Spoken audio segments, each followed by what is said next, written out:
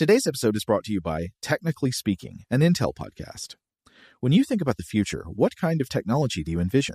Whatever the future holds, artificial intelligence will undoubtedly be at the heart of it all. Join Graham Class as he hosts Season 2 of Technically Speaking, an Intel podcast, and hear from the minds transforming healthcare, retail, entertainment, personal computing, and more with the help of AI. Tune in every other Tuesday and explore the latest technology that's changing our world today and creating a more accessible tomorrow. Listen to Technically Speaking, an Intel podcast on the iHeartRadio app, Apple Podcasts, or wherever you get your podcasts. What's up, this your boy Lil Duval, and check out my podcast, Conversations with Unc, on the Black Effect Podcast Network. Each and every Tuesday, Conversations with Unc podcast feature casuals and in-depth talk about ebbs and flows of life and the pursuit of happiness. Unlike my work on stage, I tap into a more serious and sensitive side to give life advice and simply offer words of encouragement, yet remind folks to never forget to laugh. Every Tuesday, listen to Conversations with Unc, hosted by Lil Duval on the Black Effect Podcast Network, iHeartRadio app, or wherever you get your podcasts. Presented by AT&T. Connecting changes everything. Okay, picture this. It's Friday afternoon when a thought hits you. I can spend another weekend doing the same old whatever, or I can hop into my all-new Hyundai Santa Fe and hit the road. With available H-Track all-wheel drive and 3-row seating, my whole family can head deep into the wild. Conquer the weekend in the all-new Hyundai Santa Fe. Visit HyundaiUSA.com or call 562-314-4603 for more details. Hyundai, there's joy in every journey. This episode is brought to you by Navy Federal Credit Union. At Navy Federal, it's been the mission to help the military community for over 90 years. And not just help them, but do everything to make sure they not only grow, but flourish. That's why Navy Federal Credit Union has all kinds of great savings and investment options like share certificates with sky-high rates. So don't hesitate. Start growing your finances today with a variety of savings and investment options. Navy Federal Credit Union. Our members are the mission. Savings products insured by NCUA. Investment products are not insured, not obligations of Navy Federal and may lose value. Welcome to Stuff to Blow Your Mind, a production of iHeartRadio.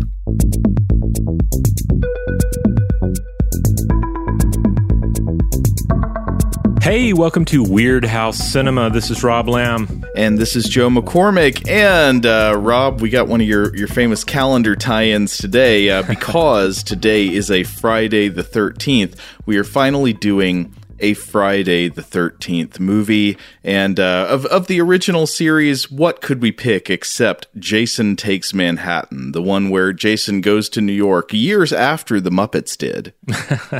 Now, a lot of times on this show, we dig up obscure weirdness that not many people have ever seen, and sometimes we find the diamonds that are hidden, wonderful little gems of movies that are little known. Sometimes we find stuff that is not so great but funny. In this series, we're going in a very different direction because as weird as the Friday the 13th series is, and if you really examine the contents of the series, it is a bizarre phenomenon. We should not forget that these movies were immensely popular. These hockey mask horror movies made hundreds of millions of dollars in total, which is a lot for a horror franchise. And I believe until maybe just recently, Friday the 13th, a movie about a guy in a hockey mask who walks around stabbing people, was the highest grossing horror franchise of all time. And, Rob, you and I as horror fans probably have different types of movies we think of when we consider the genre as an ideal. What is horror? Maybe some of your favorite, maybe the classier horror movies come to mind. But in the general culture, for decades, from the 80s probably through the 2000s, if you said horror as a genre, I would say the average American would be more likely to think of Friday the 13th and Jason Voorhees than anything else. Yeah, these movies were big money. They were everywhere. And I think, to your point about weirdness, just as we have to remind ourselves that very popular things can still be very good, very popular movies can still be quite weird in a number of ways. Yeah. And with these Friday the 13th films in particular, I think it's very easy to either absorb them through pop culture or cable viewing, and just allow it all to be sort of refined down to just the core scares, the kills, and each film's sort of physical incarnation of Jason Voorhees. But there's a load of additional funky weirdness that absolutely should not be overlooked in many, if not all, of the films. Yeah, so are the Friday the 13th movies good? Not really. Are they classy? Certainly not. I mean, they I think they meet the definition of trash by pretty much anybody's standard. But are they kind of interesting to watch and talk about, especially when you think about their place in the culture? Absolutely. Yeah. The thing about the Friday the 13th films is that I grew up hearing about them from other kids, like in elementary school, though I didn't see them. But this is one of the things that was talked about. Certain kids had the lore, had the knowledge, and they would share with the others. And I do remember later catching parts of them on late night TV during, I guess, late elementary, early middle school. My family lived in the country for part of this, very close to a large lake, in fact. So frankly, these films, and they were all Crystal Lake episodes, installments that I was catching parts of at this time. They terrified me because Jason seemed very much like this creature of the woods and the wilds that could potentially emerge out of the dark at any moment in the darkness surrounding my house. Oh, absolutely. He is one of the he is a nature spirit. He is Bjorn, or he's like Radagast the Brown. He's like one of these figures that belongs to the trees and the critters. He's kind of a murderous Tom Bombadil. So I think that maybe my childhood fear and certainly maybe apprehensions concerning this character, maybe they bled over into my adult life as well, because prior to this week, the only Friday the 13th film that I'd actually sat down and watched from beginning to end was 2001's Jason X, which of course is awesome. Obviously a late franchise detour. And when you picked Jason Takes Manhattan, I was like, okay, I'm definitely going to watch this one, obviously. But since this one's also kind of a detour, obviously it styles itself as a detour, I was like, okay, I need to watch another one as well. The Blu-ray disc that I rented from Videodrome here in Atlanta had Part 7, The New Blood, on it as well. So I decided to give that one a go. So I watched 2 Friday the 13th films this week in preparation for this discussion. I'm going to go ahead and say that I think Part 7 is a better movie than the one we're talking about today, pretty much hands down. But I think Part 8 is a more appropriate pick because of how bizarrely it upsets the formula while still being incredibly predictable. Yeah, I really enjoyed both of them. I mean, because New Blood, you have Tina, the telekinetic gal, whipping butt. In the final portion of the film anyway. I think there's some shared DNA between these two films, but while the first one was definitely a Crystal Lake movie, this one takes us to Manhattan, and that's the sell anyway, right? It sort of does. So one of the famous things about Jason Takes Manhattan is, I was watching it with Rachel, and she had a pretty good one. She said, she sometimes calls it Jason Takes a Long Time to Get to Manhattan, which, you could also call it Jason Takes Boat. This movie has something in common with Eliminators, which we did, I don't know, maybe a month or two ago, a movie that you think is going to be about a mandroid, a scientist, a mercenary, a ninja out there getting in fights and stuff. And they do that a little bit, but really what the movie mostly is about a boat. It's about a boat going up a river. And that's the same thing here. You think Jason's going to take Manhattan. He gets there in the last 15 minutes or so. The rest of the movie is a boat. Yeah, but the last 15 minutes or so is really strong, and we'll get to that. Well, I guess the secondary critique is also when he gets to Manhattan, it's mostly not actually Manhattan, but Vancouver. There's a lot of Canadianness to this film, and certainly in the cast, so that'll be fun to talk about in a bit. But hey, we should slow down here, because first of all, I'm not an expert on this genre. I've only seen the 3 films and then bits and pieces stitched together through my childhood cable viewing. And also the audience out here, not everyone out there really knows the full history, the full mythos of Jason Voorhees. Joe, can you give us a previously on Friday the 13th walkthrough here? Oh, yes, I can. Maybe I'll start with some general thoughts and then go movie by movie. So Okay. The first thing I would say is that the Friday the 13th series begins as a ripoff of Halloween, as basically all modern slasher franchises do. Yeah. So you had John Carpenter's Halloween, which is actually a great movie, but it gave rise to all of these copycat series, which are about a guy with a mask and a knife chasing people around, usually young, attractive people who are up to no good, chasing them around and killing them one by one. But most of these follow-up series have major differences from Halloween, one of which is that they're just generally not as good as filmmaking products, that they don't have that visual flair. But another thing is that when you watch Halloween, it is a great experience of heightened suspense. It's like you are deeply worried for the fates of the characters and you want them to escape Michael Myers. He's chasing them around and you're on the edge of your seat. This is less the case with the series that follow, where I would say the tension is notably lower, and I would say most audience members are going to be far less concerned about the fates of the characters who Jason is chasing around. You're just not that upset when Wayne in this movie gets thrown into a circuit board or whatever.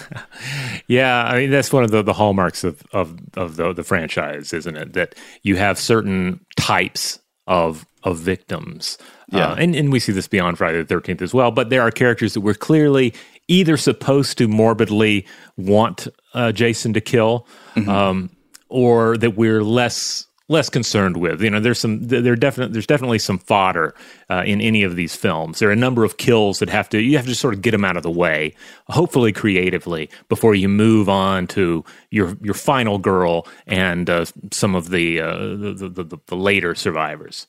Right, and so that's another common element of these slasher movies is they will usually have a main character, often referred to in the literature as the final girl, who is typically a cut above the other characters in terms of virtues, like whereas all of the other characters are kind of dumb and mean and just want to do bad. The final girl is usually presented as more virtuous in some way. Yeah, because you almost inevitably have the bad girl earlier on who gets killed.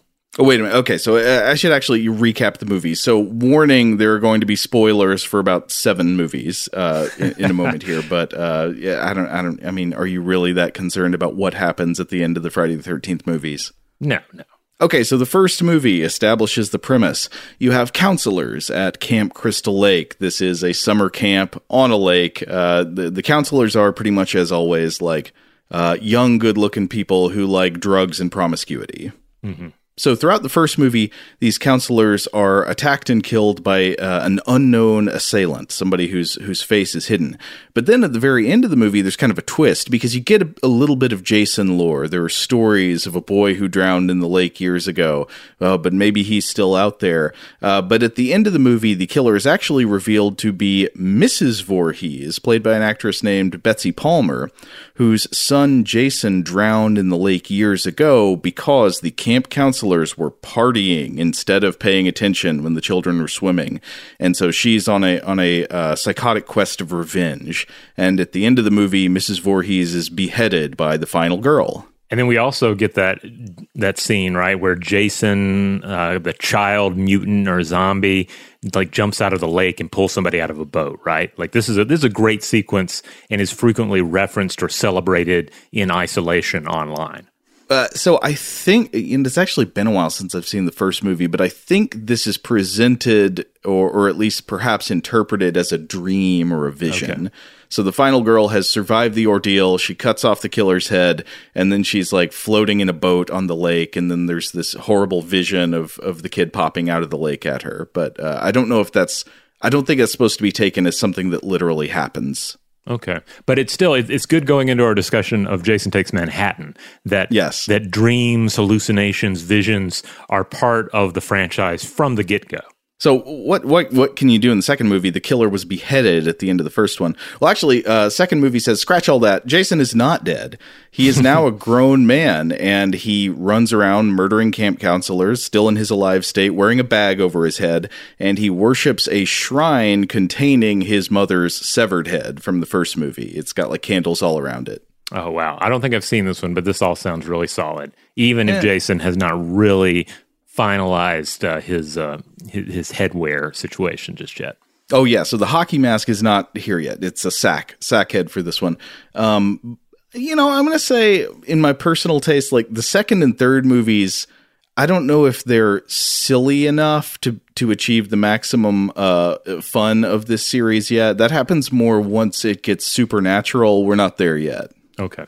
So third movie, Jason's back. He runs around murdering people, hanging out at Crystal Lake, except in this movie, he trades the bag over his head for a hockey mask, which was, I believe, brought along to the lake just by one of the characters. There's just like a Joker guy who's into practical jokes and pranks, and he brings along a hockey mask. Jason is like, yoink, I will take that. And he wears it for the entire rest of the series.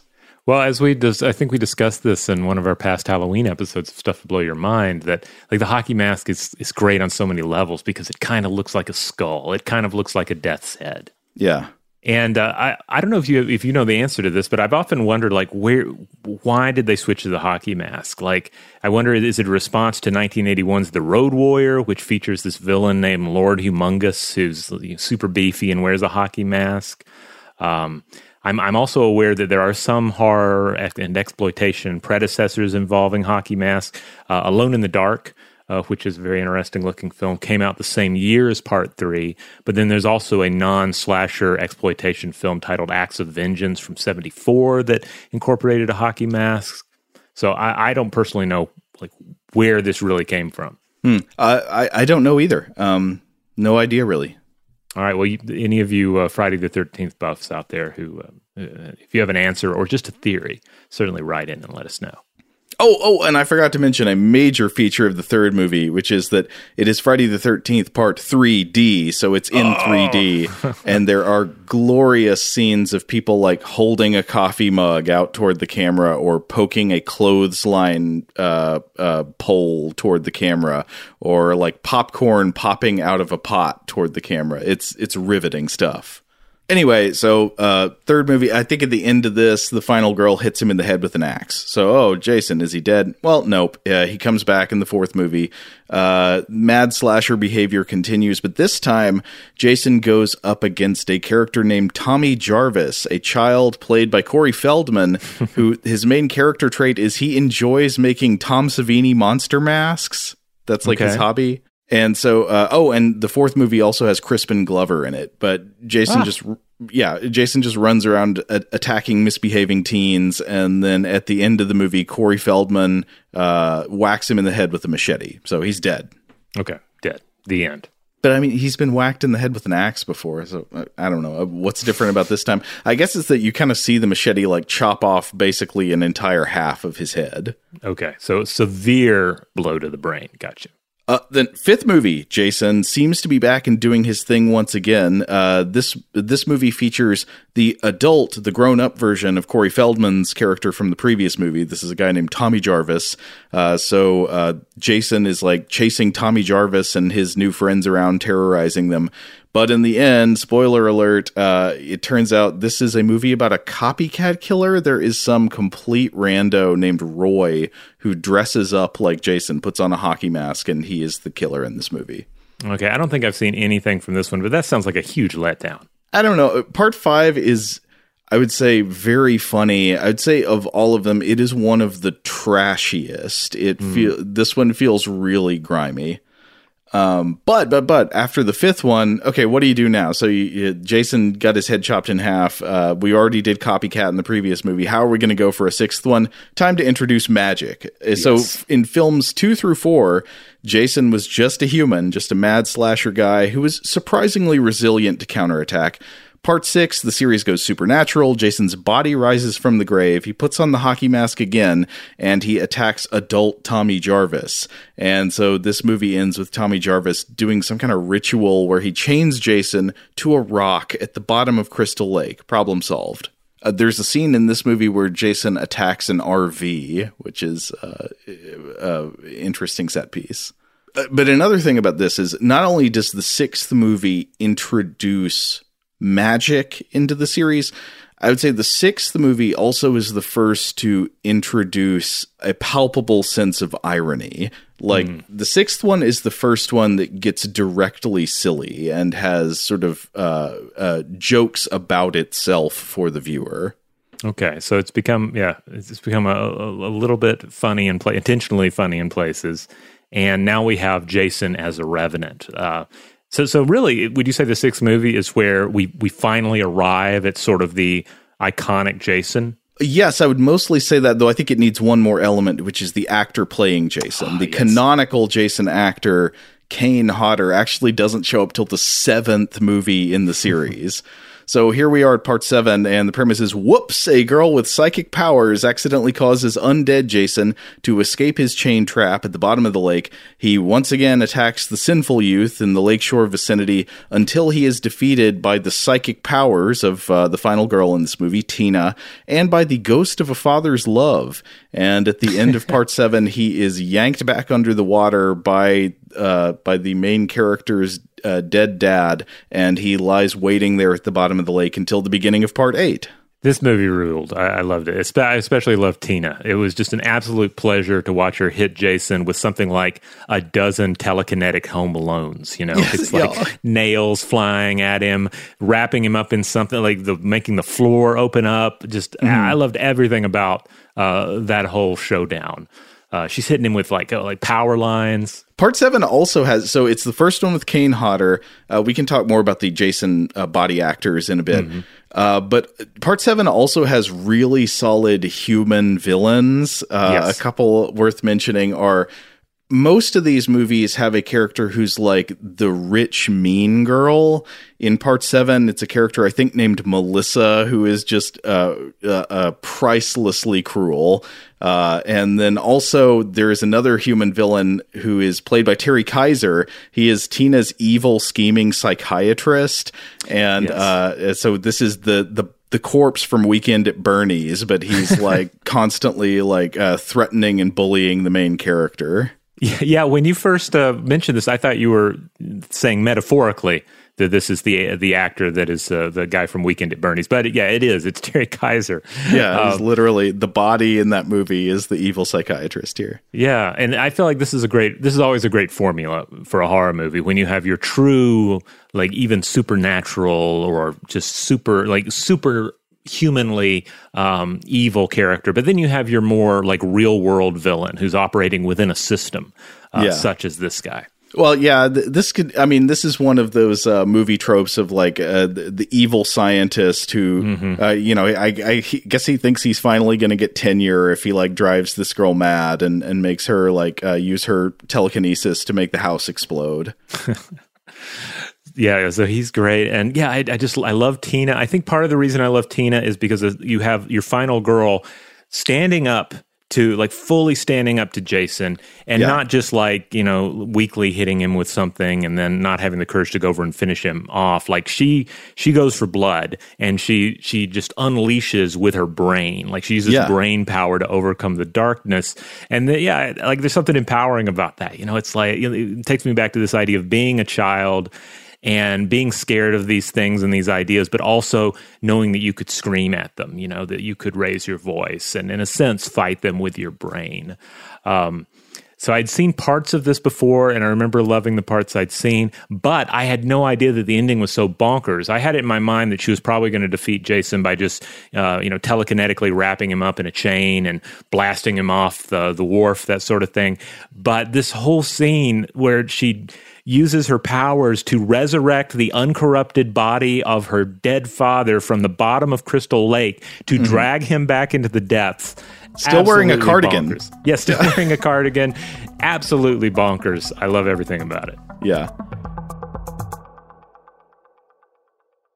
Shout out to Astapro for sponsoring this episode and providing us with free samples. Rob, as the local host with allergies here, they sent you some of their nasal spray to treat your allergies. What was your experience like? Yeah, that's right. I always wrestle with the pollen a bit when it rolls in during the spring, so they sent me the little nasal spray. I tried out the product, and yeah, it sure did help me get on top of my symptoms for the day. And it's so fast-acting, it was already kicking in before I left the house. Astapro is a first-of-its-kind nasal allergy spray. It's the fastest 24-hour over-the-counter allergy spray. It starts working in 30 minutes, while other allergy sprays take hours. Astapro is the first and only 24-hour steroid-free allergy spray. Astepro delivers full prescription-strength indoor and outdoor allergy relief from nasal congestion, runny and itchy nose, and sneezing. Get fast-acting nasal allergy symptom relief with Astepro. Go to asteproallergy.com for a discount so you can get Astepro and go today. ASTEPRO allergy.com. Astepro and go. Use as directed for relief of nasal congestion, runny nose, sneezing, and itchy nose due to allergies. Today's episode is brought to you by eBay. eBay Motors is here for the ride. Remember when you first saw the potential?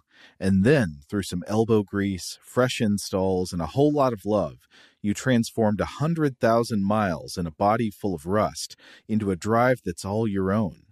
Look to your left. Look to your right. It's official. No one's got a ride like this. There's nothing else that sounds like, feels like, or looks like the set of wheels in your garage. With over 122 million parts, you can make sure your number one ride or die stays running smoothly so there's no limit to how far you can take it. Brake kits, turbochargers, engines, exhaust kits, roof racks, LED headlights, bumpers, whatever your baby needs, eBay Motors has it. And with eBay Guaranteed Fit, it's guaranteed to fit your ride the first time, every time, or your money back. Plus, at these prices, well, you're burning rubber, not cash. Keep your ride or die alive at ebaymotors.com. Eligible items only. Exclusions apply. Okay, picture this. It's Friday afternoon when a thought hits you. I can waste another weekend doing the same old whatever, or I can conquer it. I can hop into my all-new Hyundai Santa Fe and hit the road. Any road. The steeper, the better.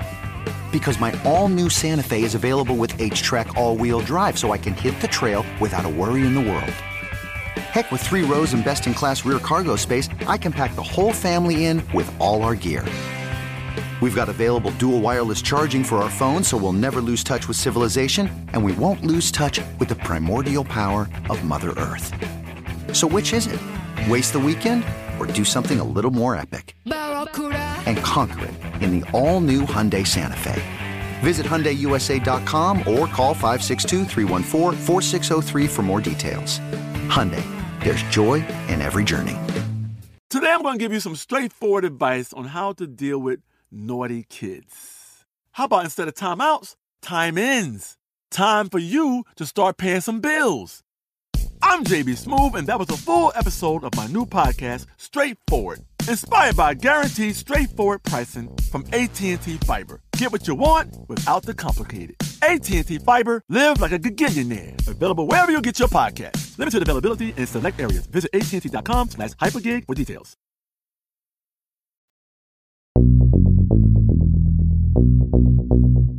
You know, you mentioned the idea of defeating Jason with your mind. And so now that we've laid out these movies, I feel like there is a point I was wanting to touch on about what are these movies for? Why were they so popular? This is something like film critics of the 1980s would write about. You can read articles of, Roger Ebert and everybody else just saying, like, I don't get it. I go and watch these movies. I review them. They're terrible. And the theaters are just packed with teenagers who are just shrieking with delight about these movies. And they're selling God knows how many tickets. They're making huge amounts of money.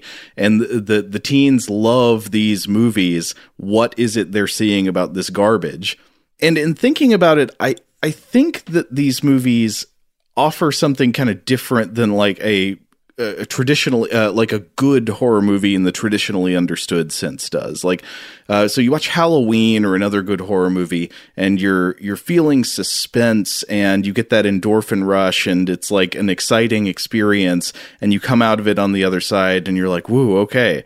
But in these movies, you never really reach that peak of like high suspense. Like just the fact that it's a movie about ludicrous, gratuitous violence, but it's not really fully scary and you can laugh at it, I think is empowering, especially when you're like 18 years old.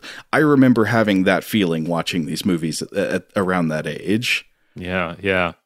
And I do have to say, I don't want to go on and on about this, but turning on the television late at night and just finding yourself within one of these films, having no ability to double check to see if it is a Jason movie, just having to go with it, and then seeing if he shows up. There was something kind of weirdly voyeuristic and haunting about that experience. Yeah.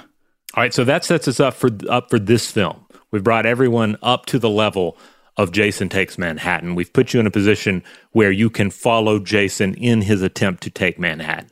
And that's the elevator pitch. It's Jason Takes Manhattan. What more could he possibly want to know? All right, for our trailer here, so this is actually one where I feel like we need to describe the trailer because it doesn't completely translate to audio only. So I'm going to tell you what you would be seeing whilst you listen to this. So we're going to start with some gentle, New York-y music, some saxophone playing in there. We see a figure on the waterfront, back to the camera, gazing dreamily at the island of Manhattan, resplendent in its glittering lights. What dreams does this figure have? Broadway? Wall Street? Love? Fame? A morning at the Met and an afternoon in Central Park? Who can say? But we zoom in closer. And then the figure turns, and it's Jason Voorhees, hockey mask, weapon in hand, instantly cut to various New York City folks screaming and recoiling in terror. And then we zoom in again on the great hockey mask of death and judgment. The camera goes into the dark eye of the mask, and we get the title card, Jason Takes Manhattan, and some great voiceover from the voice of God himself, Don LaFontaine.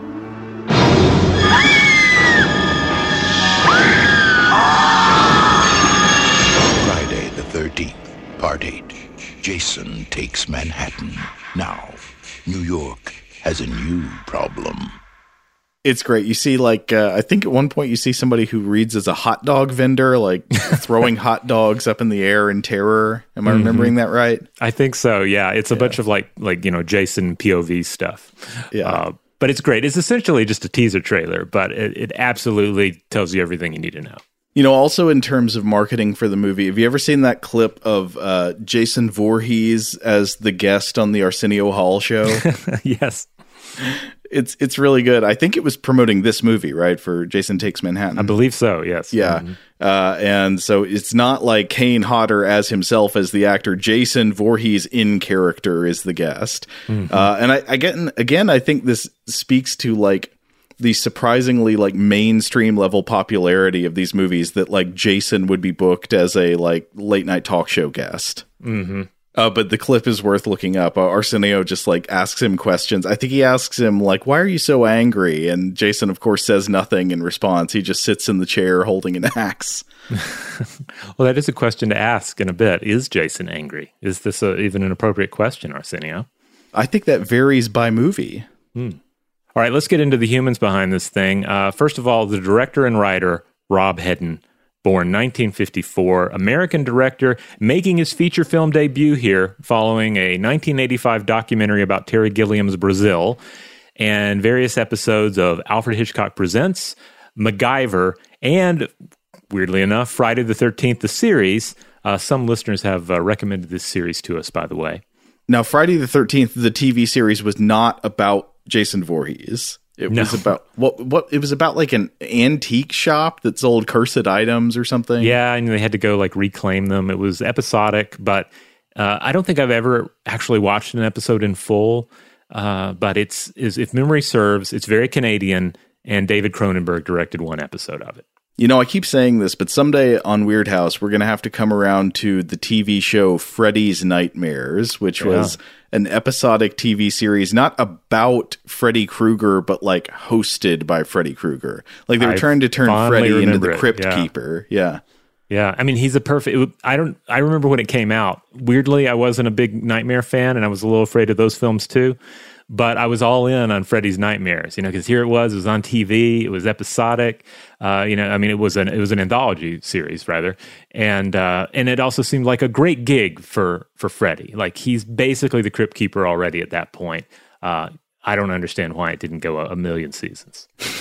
Anyway, Rob Hedden here, he's mostly done TV and TV movies since Manhattan, including Knight Rider 2000 from the year 1991, and the movie Alien Fury, Countdown to Invasion from the year 2000. Which has one of the most boring movie posters I've ever seen.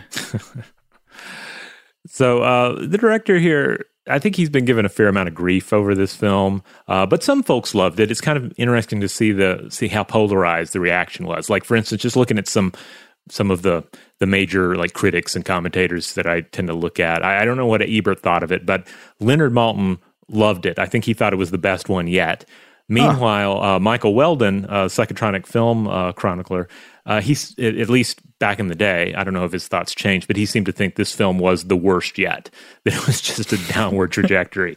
So like they couldn't be more opposite in their evaluation of this film. And I went into it expecting a disappointing step down from New Blood, because like fresh on the heels of New Blood was so good, but I was still richly entertained throughout Jason Takes Manhattan. Yeah, it's difficult to say, like, what is the scale or standard you're supposed to use when judging how good a Friday the 13th movie is? Mm-hmm. I mean, none of these movies are what you would think of as, quote, good. I would say maybe the closest to that is, like, the first one, which you could say sort of comes close to working as an actual, like, suspense horror film.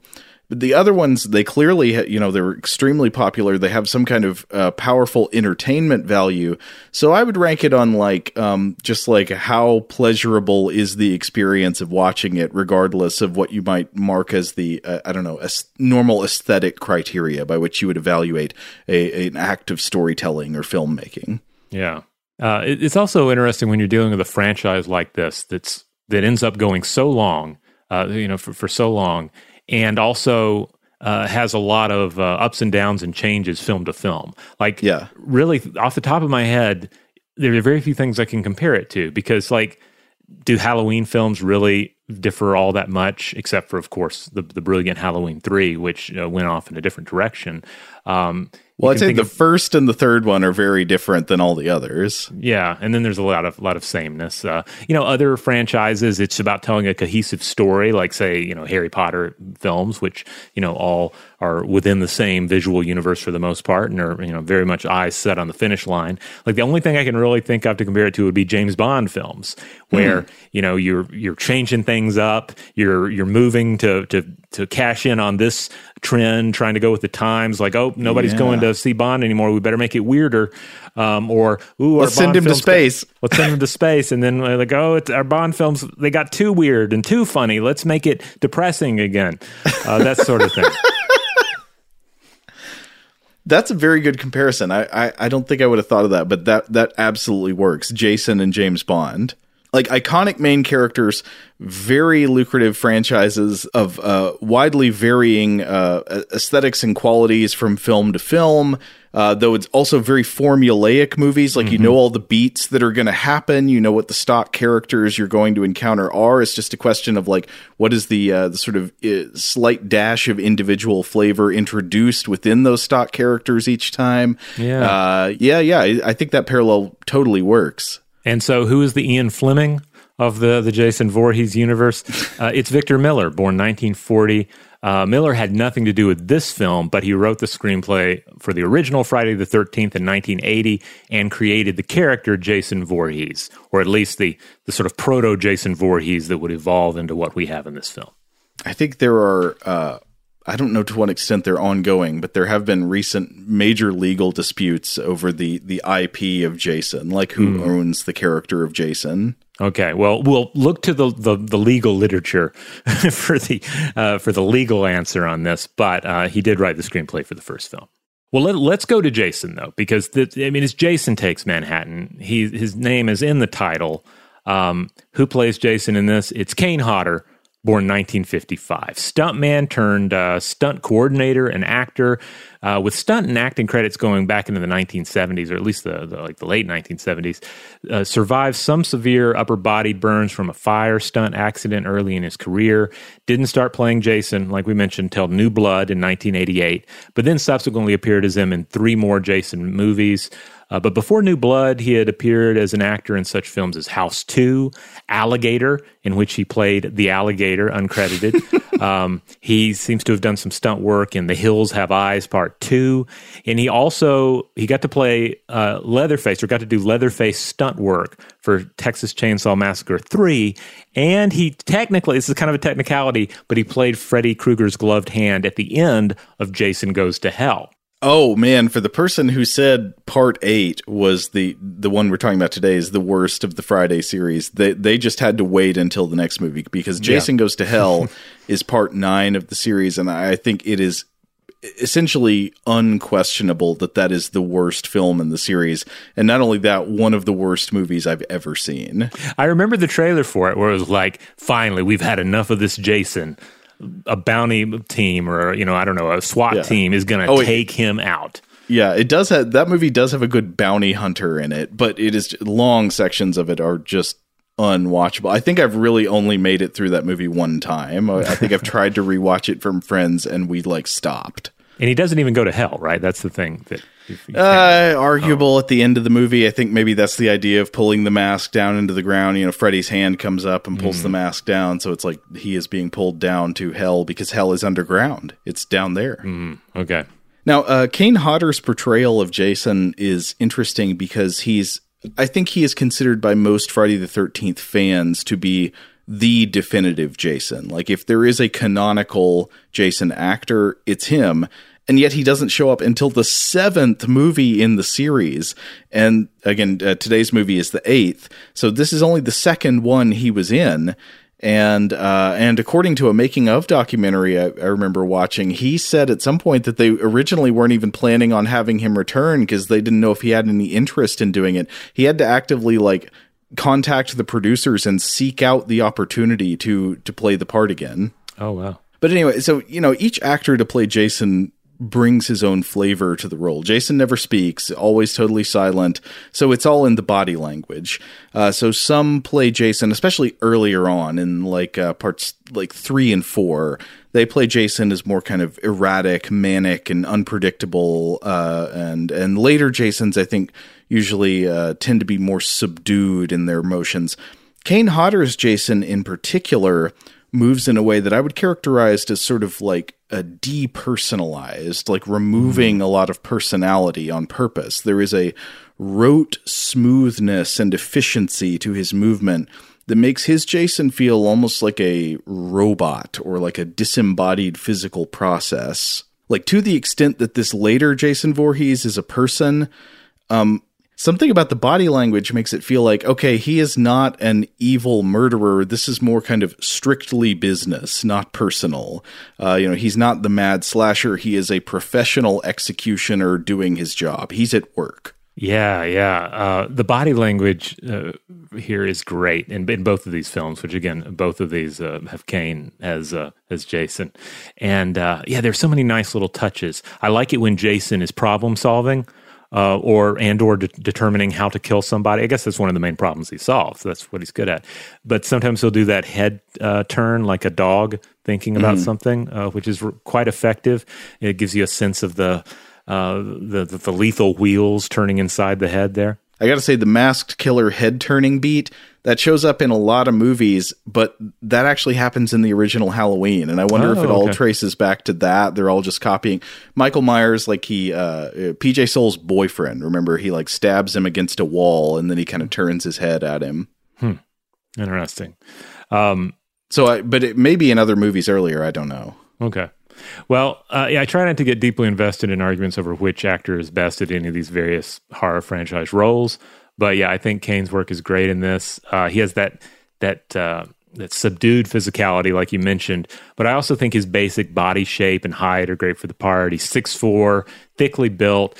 And I think we really have to give a lot of credit to the man's skull shape and size as well. You see so many shots of the back of Jason's head.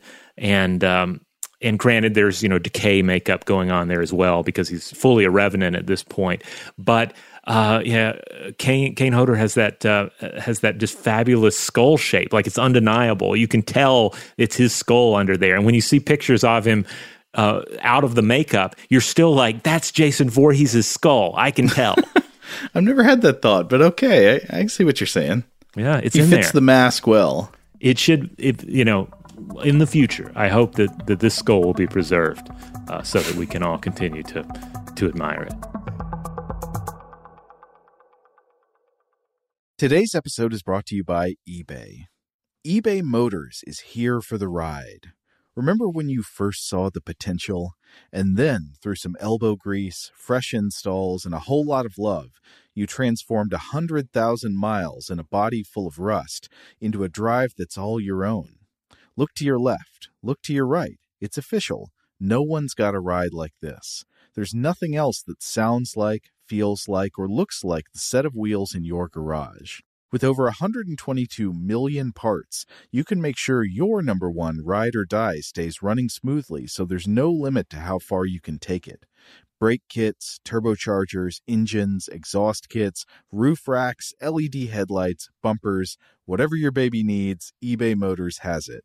And with eBay Guaranteed Fit, it's guaranteed to fit your ride the first time, every time, or your money back. Plus, at these prices, well, you're burning rubber, not cash. Keep your ride or die alive at ebaymotors.com. Eligible items only. Exclusions apply. Okay, picture this. It's Friday afternoon when a thought hits you.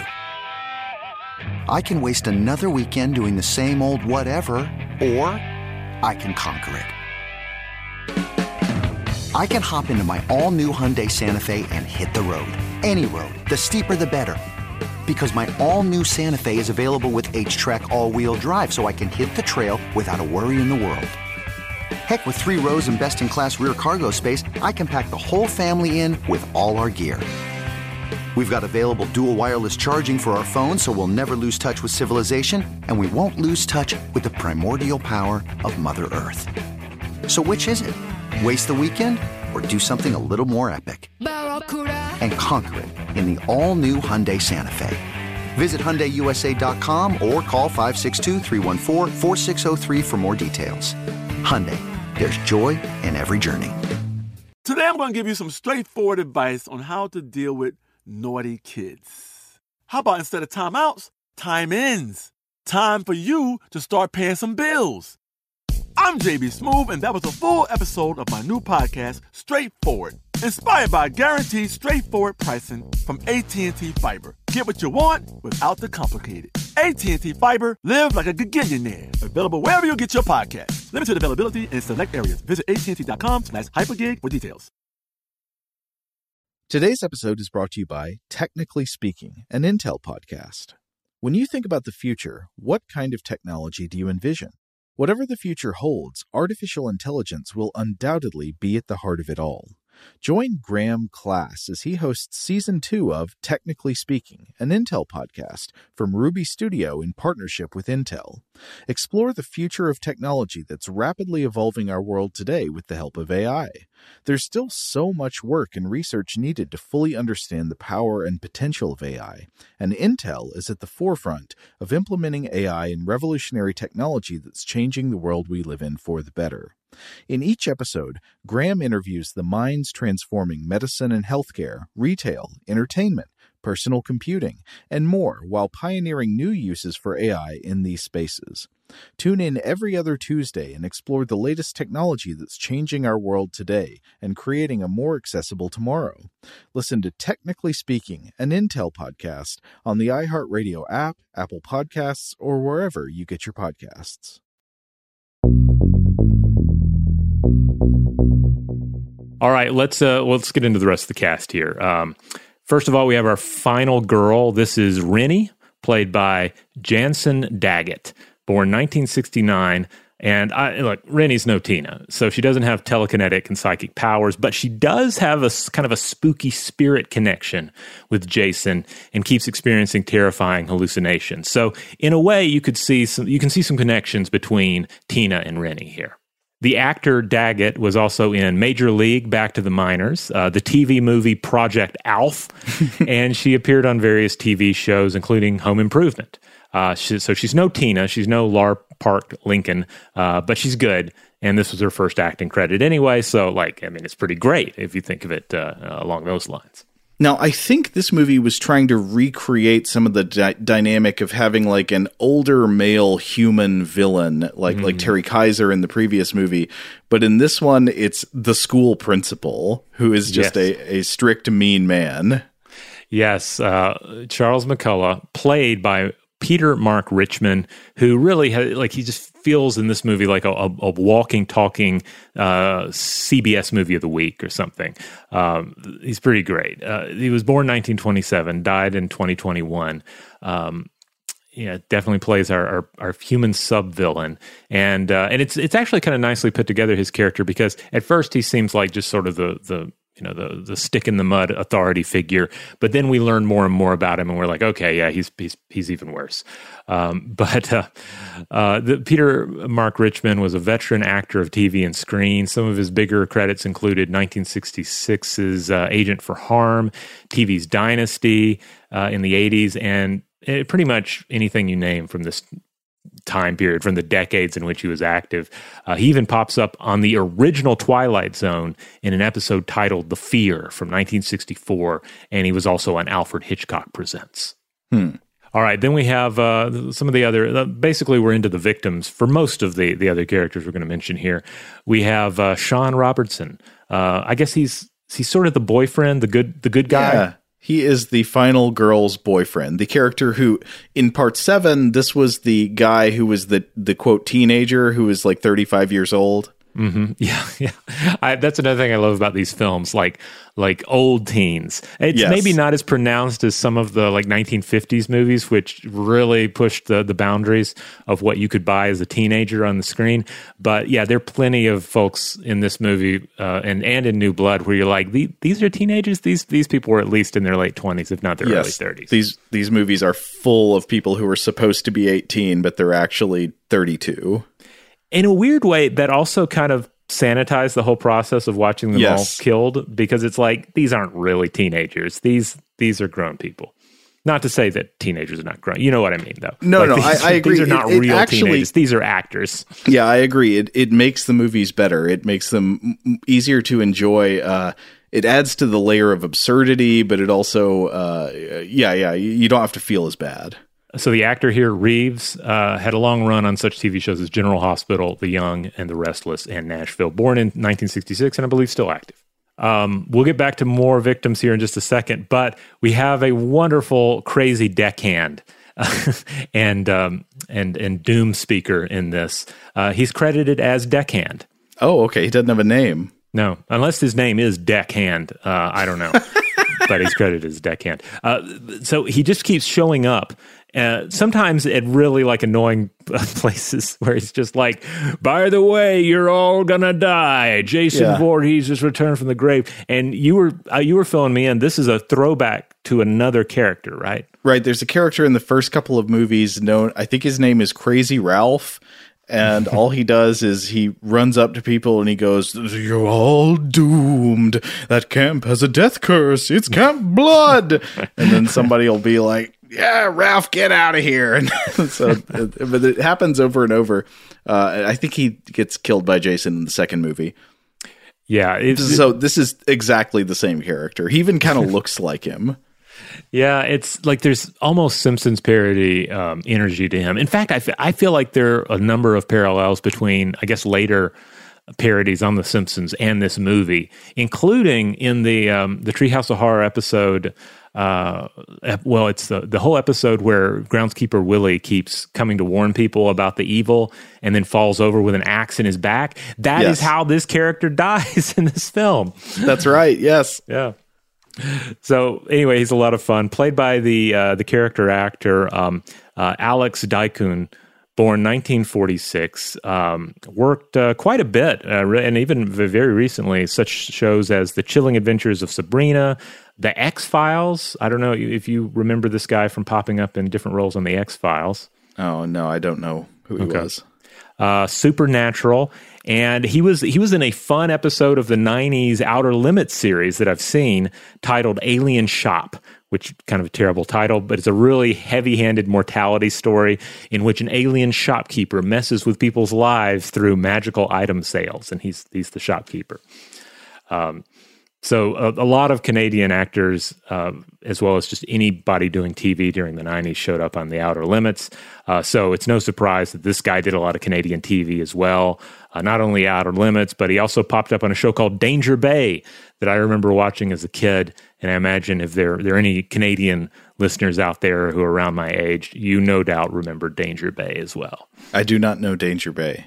Well, you're not Canadian enough. Why would you?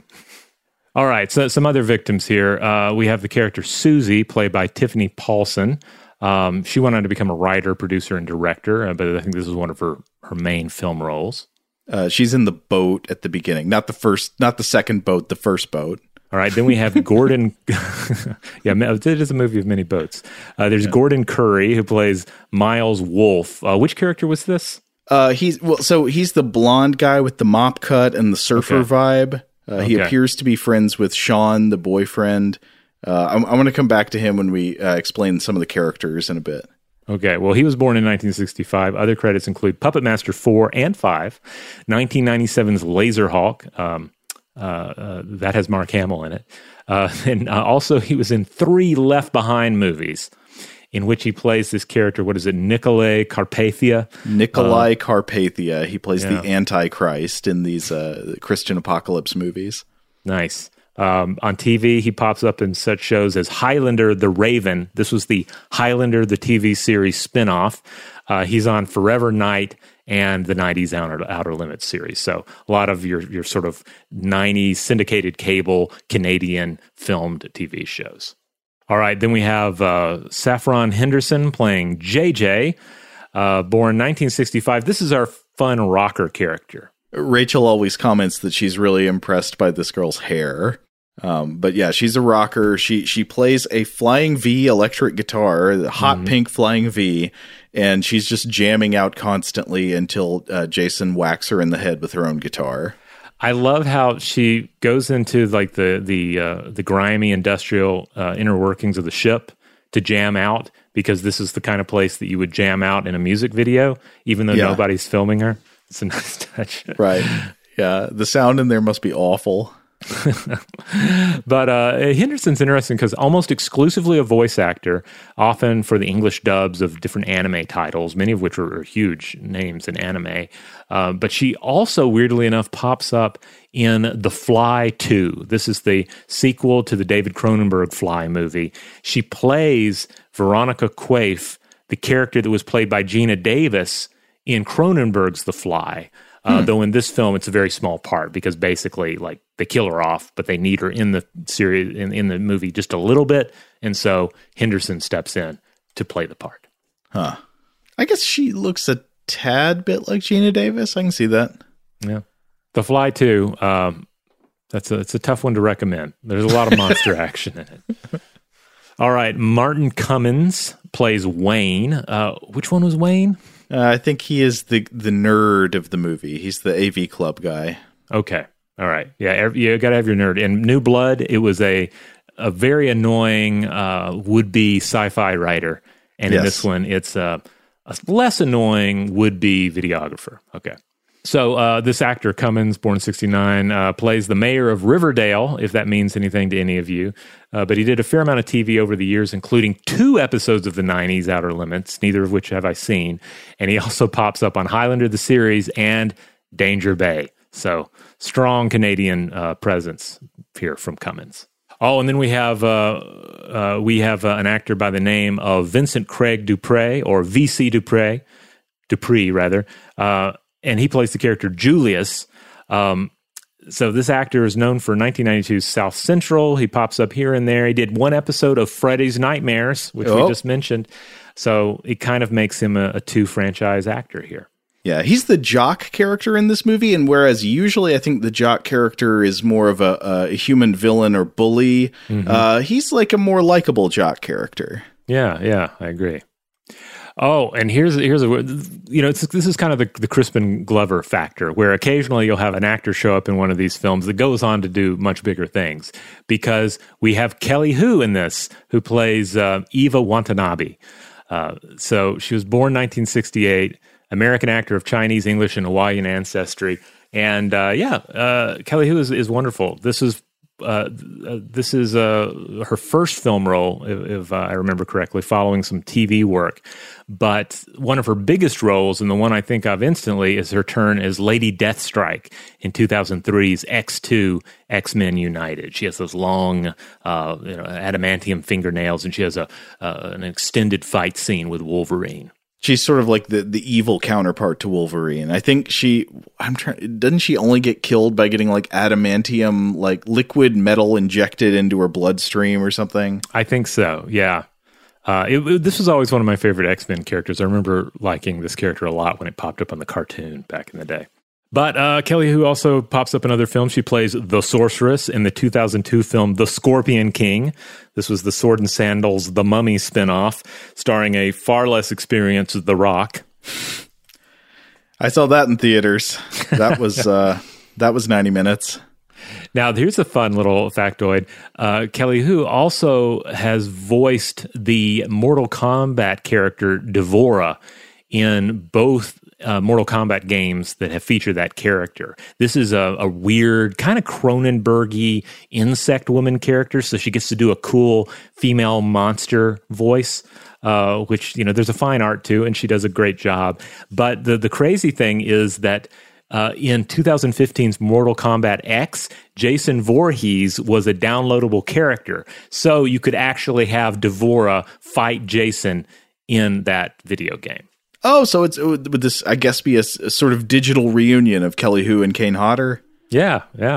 All right, and finally a note on the music. Fred Mullen did the music. Mullen's work is fine here, but obviously he's no Harry Medfredini, who composed the original Friday the 13th score, as well as the just absolutely excellent Friday the 13th Part 3 theme song, which became a legitimate disco hit in 1982. If you have not heard it, go listen to it. It's a great track. I'll throw it on the blog post for this episode at samudamusic.com. Do you remember this track, Joe? I feel like you've sent it, the Part 3 song. You've sent it to me before, but I don't remember.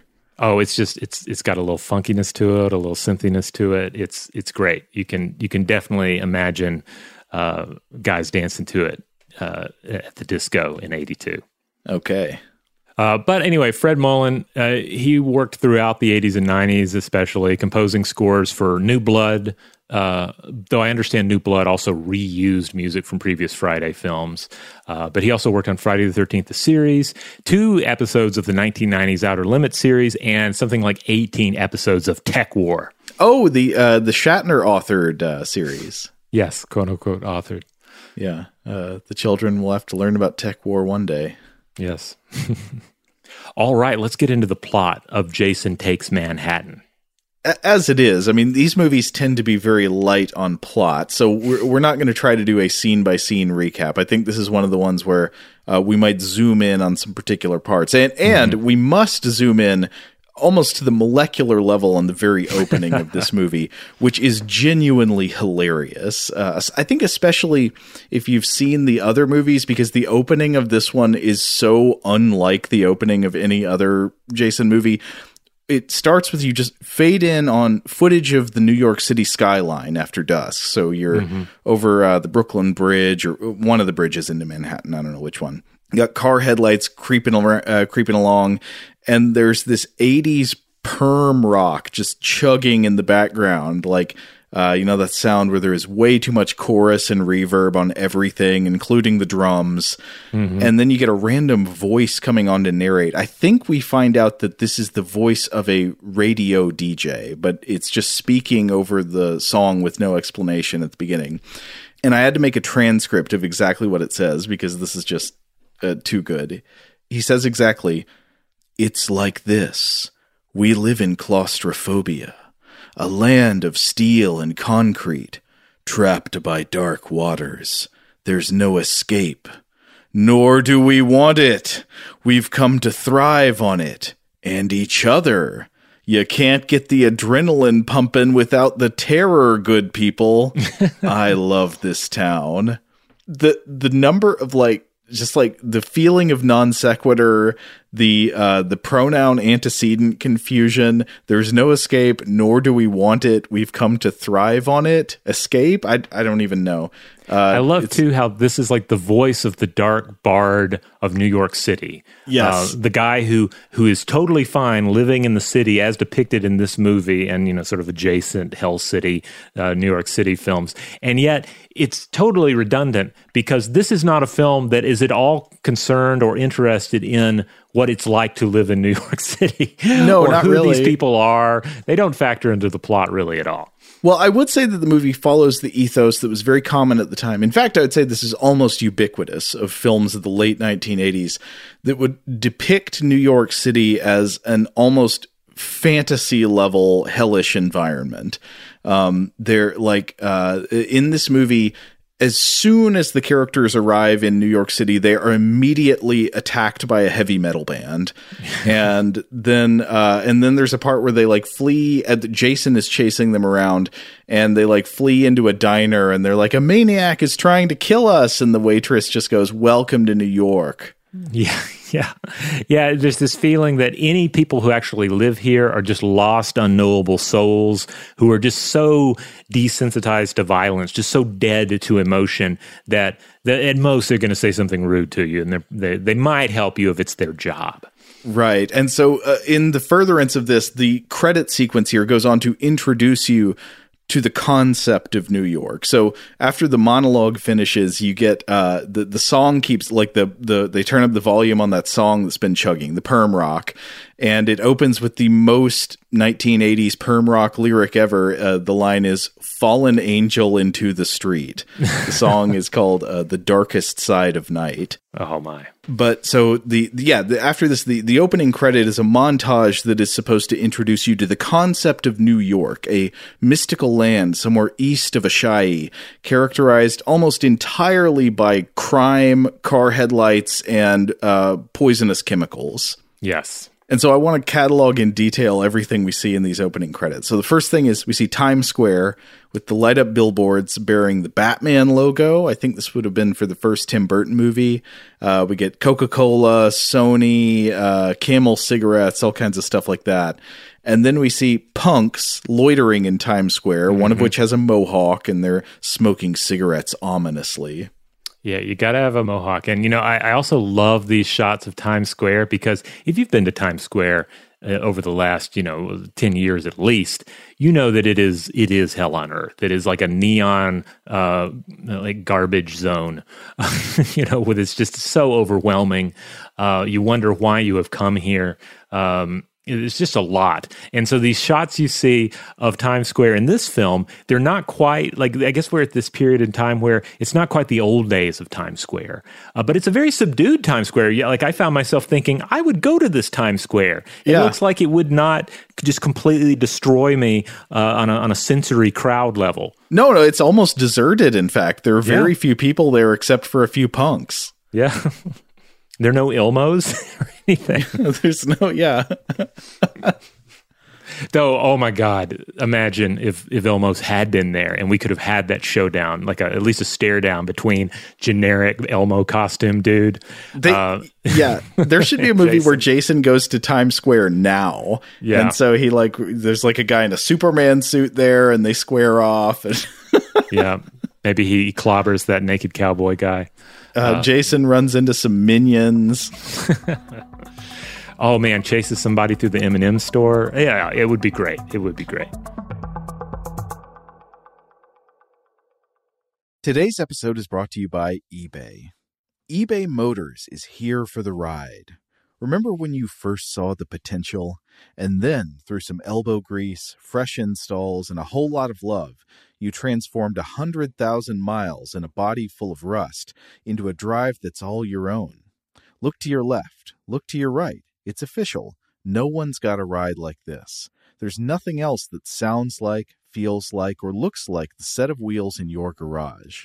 With over 122 million parts, you can make sure your number one ride or die stays running smoothly, so there's no limit to how far you can take it. Brake kits, turbochargers, engines, exhaust kits, roof racks, LED headlights, bumpers, whatever your baby needs, eBay Motors has it. And with eBay Guaranteed Fit, it's guaranteed to fit your ride the first time, every time, or your money back. Plus, at these prices, well, you're burning rubber, not cash. Keep your ride or die alive at ebaymotors.com. Eligible items only. Exclusions apply. Okay, picture this. It's Friday afternoon when a thought hits you. I can waste another weekend doing the same old whatever, or I can conquer it. I can hop into my all-new Hyundai Santa Fe and hit the road. Any road. The steeper, the better. Because my all-new Santa Fe is available with H-Track all-wheel drive, so I can hit the trail without a worry in the world. Heck, with 3 rows and best-in-class rear cargo space, I can pack the whole family in with all our gear. We've got available dual wireless charging for our phones, so we'll never lose touch with civilization, and we won't lose touch with the primordial power of Mother Earth. So which is it? Waste the weekend or do something a little more epic? And conquer it in the all-new Hyundai Santa Fe. Visit HyundaiUSA.com or call 562-314-4603 for more details. Hyundai, there's joy in every journey.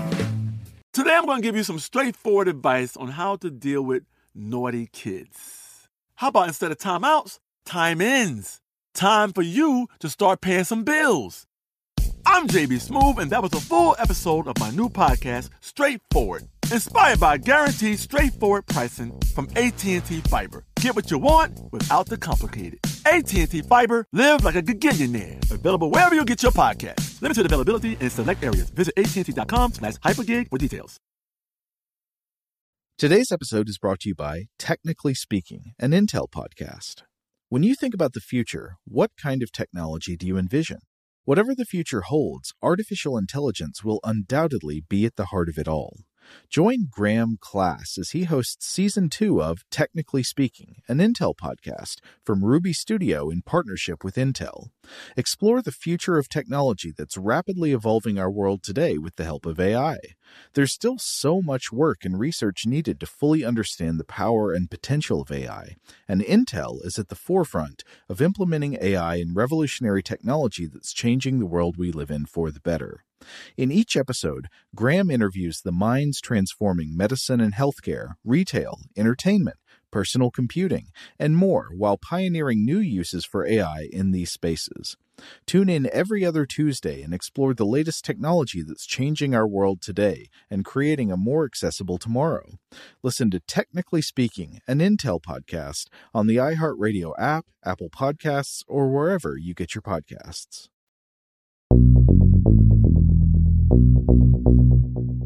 But anyway, after this, so many more sights to show us. So they show us a bunch of garbage-filled alleyways emitting just clouds of steam with a wall that has been spray-painted with the word gang. I think the full phrase is, I don't remember the name of the gang, but it's like X gang rules. Very plausible graffiti.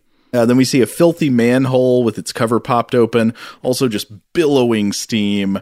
It makes me think about that chapter in Moby Dick that's just all about chowder. Yeah, the New York City underground is absolutely key to this sort of mythology of the city. Because, for starters, the real-life New York City underground is beyond fascinating, and I love reading about it. I love traveling through it. But the New York City underground of Pulp Fiction and horror cinema is a place where you encounter chuds and ancient Chinese demons, toxic waste, Vietnam vet cannibals, and just so much more. Rivers of slime. Toxic waste is quite central to this movie's vision of New York.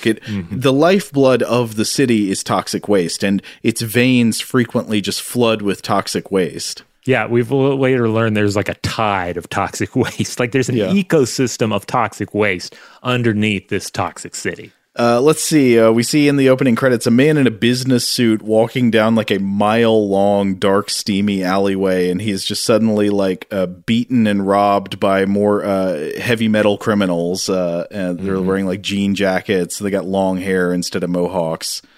And so the guys from Metallica like remove the money from the guy's wallet, and they throw the wallet into what appears to be an open barrel of toxic waste with a wet rat crawling around on top. Oh man, I love this whole thing because first of all, man taking a shortcut that no rational man of his station would take, instantly set upon by youths. And then, this barrel with the rat. I love that the wallet goes into the barrel, the rat comes up, and then we just linger on this rat for what seems like forever.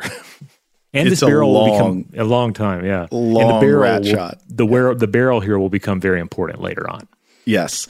And then suddenly we're inside. We see a diner with a jukebox, a sign advertising chocolate milk for 30 cents. And a lady at the counter gets a coffee refill, but she seems dissatisfied. Like she keeps pointing at her cup as if to indicate, no, more, fill it till it overflows. But the server just walks away. And I think this is the same server who will later say, welcome to New York, about the murderer. We see subway stations with escalators covered in graffiti that looks like it was all applied on the same day. Yep. People sitting on a subway car, but they are being filmed from the floor looking up. Interesting cinematography choice. Yeah, just more lost souls. More like punks and heavy metal rockers doing drugs in the alleyways. They're like holding needles up to the light so that they form a syringe silhouette, and then just like squirting some jet of yellow-green liquid into the air that sparkles in a lamp beam. It's possible this is Mountain Dew. Yeah, or it's the ooze from the Teenage Mutant Ninja Turtles. Oh, the ooze, yeah. Oh, and then finally, the Statue of Liberty, baby. Show us the statue. The promise of New York City. You know, we haven't gotten there yet, but there's a hilarious moment early in this film where Sean, the boyfriend, gives Rennie, the final girl, a gift. And they're on the boat. They haven't gotten to New York. They just got on the boat. She opens the gift up, and it's like a jewelry case. And inside is a necklace with the Statue of Liberty on it. But they haven't gotten to New York yet. It's like a trinket you would buy on the street in New York, but they're on the way. Yeah. So New York has been established heavily. And in fact, this whole sequence kind of reeks of producers or somebody saying, hey, we put Manhattan in the title. Is there any way you could put some Manhattan at the top of the picture? So that because people aren't going to see it again for over an hour. Yeah. And in fact, I think probably the only thing in that opening sequence that is actually Manhattan is the shot of Times Square and the shot of the Statue of Liberty. I think the rest is probably Vancouver once again. Yeah. But then, so anyway, we get a nice non-diegetic to diegetic music transition where that song, The Darkest Side of Night, is suddenly playing on in a totally different place. So like you're in New York and the camera dips under the water and then it re-emerges from the water and you're at Camp Crystal Lake. And the music transitions to music coming out of a radio on a boat. It's like a cabin cruiser that's floating in Crystal Lake. Did you notice what the radio DJ was saying when it did that transition? The only thing I remember is that this one goes out to something to do with Crystal Lake. Like he references Crystal Lake in it, which immediately made me wonder, well, where is Crystal Lake? I never, it's kind of like Springfield in The Simpsons. Right. Like, is it anywhere or is it just generically somewhere in the U.S.? This is so weird. I made a transcript of it too. So the DJ says, "You've been listening to WGAZ, the electricity of Manhattan. This request is going out all the way to Crystal Lake, the senior class of Lakeview High. They'll be graduating on the 13th of this month, and we wish them the best of luck and success when they come to visit our seductive city. Our lure is a great one, dear friends, but beware, the city of lights casts many shadows indeed." So this is a New York-based radio DJ interrupting The Darkest Side of Night to give an on-air shout-out to a random class of a graduating high school seniors from somewhere else who are going to be visiting New York in a few days. Okay. Perfectly sensible. Yeah. But as to the location of Crystal Lake, this is something that I think is not consistent throughout the films. In this movie, again, it's obvious they're like, when they're in the port leaving in a bit, they're in the Pacific Northwest. It's obviously the Northwest. But other movies that have established the location of Crystal Lake, I think it's supposed to be somewhere in New Jersey. Okay. That would make sense. Wherever they're leaving from, whether it's Vancouver or New Jersey, in either case, does it make sense that they would take a boat to New York? A voyage by sea for a class trip to New York? I guess it's the only way to get him there. Like, you can't have a bus trip. How's Jason going to get stowaway on the bus? It's like, oh, well, the bathroom has been out of order for the entire drive. Sorry, guys. and it turns out it's got Jason Voorhees in it, or Jason's clinging to the top of the van. Like, this is just ultimately the way that he would travel, I guess. But so in these movies where Jason has become undead, you got to have like a sort of waken him up scene. You got to defrost him somehow. So in this movie, the way it happens is this yacht on the lake is occupied by a couple from that graduating class. Like they respond to the radio DJ. They're like, "Hey, that's us." And so it's a boy and a girl who are generally up to no good. And the guy pretty early on dives into a big lore dump. He's like, "Gee, it's kind of spooky that we are floating right next to that camp where all those people were murdered." And he just explains all the lore. He's like, Jason was a boy, he does the stuff we talked about at the beginning of this episode. And then he ends up by saying that guy is dead now somewhere at the bottom of this lake. And meanwhile, their boat anchor, we're seeing it's dragging across a power cable and bringing it into contact with Jason's chain-bound body. And then it starts rubbing against a rock, sparks fly, and whoops, electricity brings Jason back to life. Just like a Frankenstein. I love it. They also happen to have a hockey mask on board the boat. So he got demasked at the end of the previous movie, but he gets a new mask just because they have one. It's very lucky. Yeah. I mean, I guess this is up north. They're gonna have more hockey around in general. So maybe it's a little easier to come by. So yeah, he gets electrified into life. He comes up on the boat. Of course, he kills the two people on the boat with like a harpoon gun. I don't know why they even have that. But it's there and he does it. And when we first see Jason in this movie, I gotta say, this of the entire series, I think has got to be by far the wettest Jason. This is a generally slimy, almost mucus-drenched Jason. Yeah. Like he's just dripping in necro slime. And if he's been somewhere, sometimes their characters are like, why is there a hole punched in this door? And the hole is dripping this slime. Yeah. It's a wonderful touch. And, it matches up with the way his skin looks, which it looks like that, his hand could just deglove at any moment. Yeah. But okay, so Jason's woken back up. He's killed people on a boat. He's just on this boat. How's he going to get to Manhattan? Well, here's where the premise comes in. And this is the premise. We follow the aforementioned graduating class of high school seniors as they go on their graduation trip, which is apparently getting on what looks like, I'm no expert in ships, but this does not look to me like a cruise ship. This looks like a cargo ship of some kind. Getting on like a dirty cargo ship, departing from somewhere that looks like the Pacific Northwest and traveling by boat to New York. It reminds me of the boat in Shockwaves a bit, in that it does not look attractive to venture upon. It does not look like a boat anyone would want to travel on recreationally. But then also, we have all these shots of the interior of the ship where it's like the Titanic in there. Yeah. Like the bowels of the Titanic. Yeah. It's called the Lazarus. Nice. So here, I guess, we meet a couple of the main characters. So we meet Rennie, the final girl of the movie. She's played very just straight down the middle. She is a nice person. She is smart. She has a cute dog. And don't worry, the dog is not harmed in this film. The dog just disappears for most of the movie. And then at the end, after Jason is defeated, the dog comes running up to them. And they're just like, oh, hey, buddy.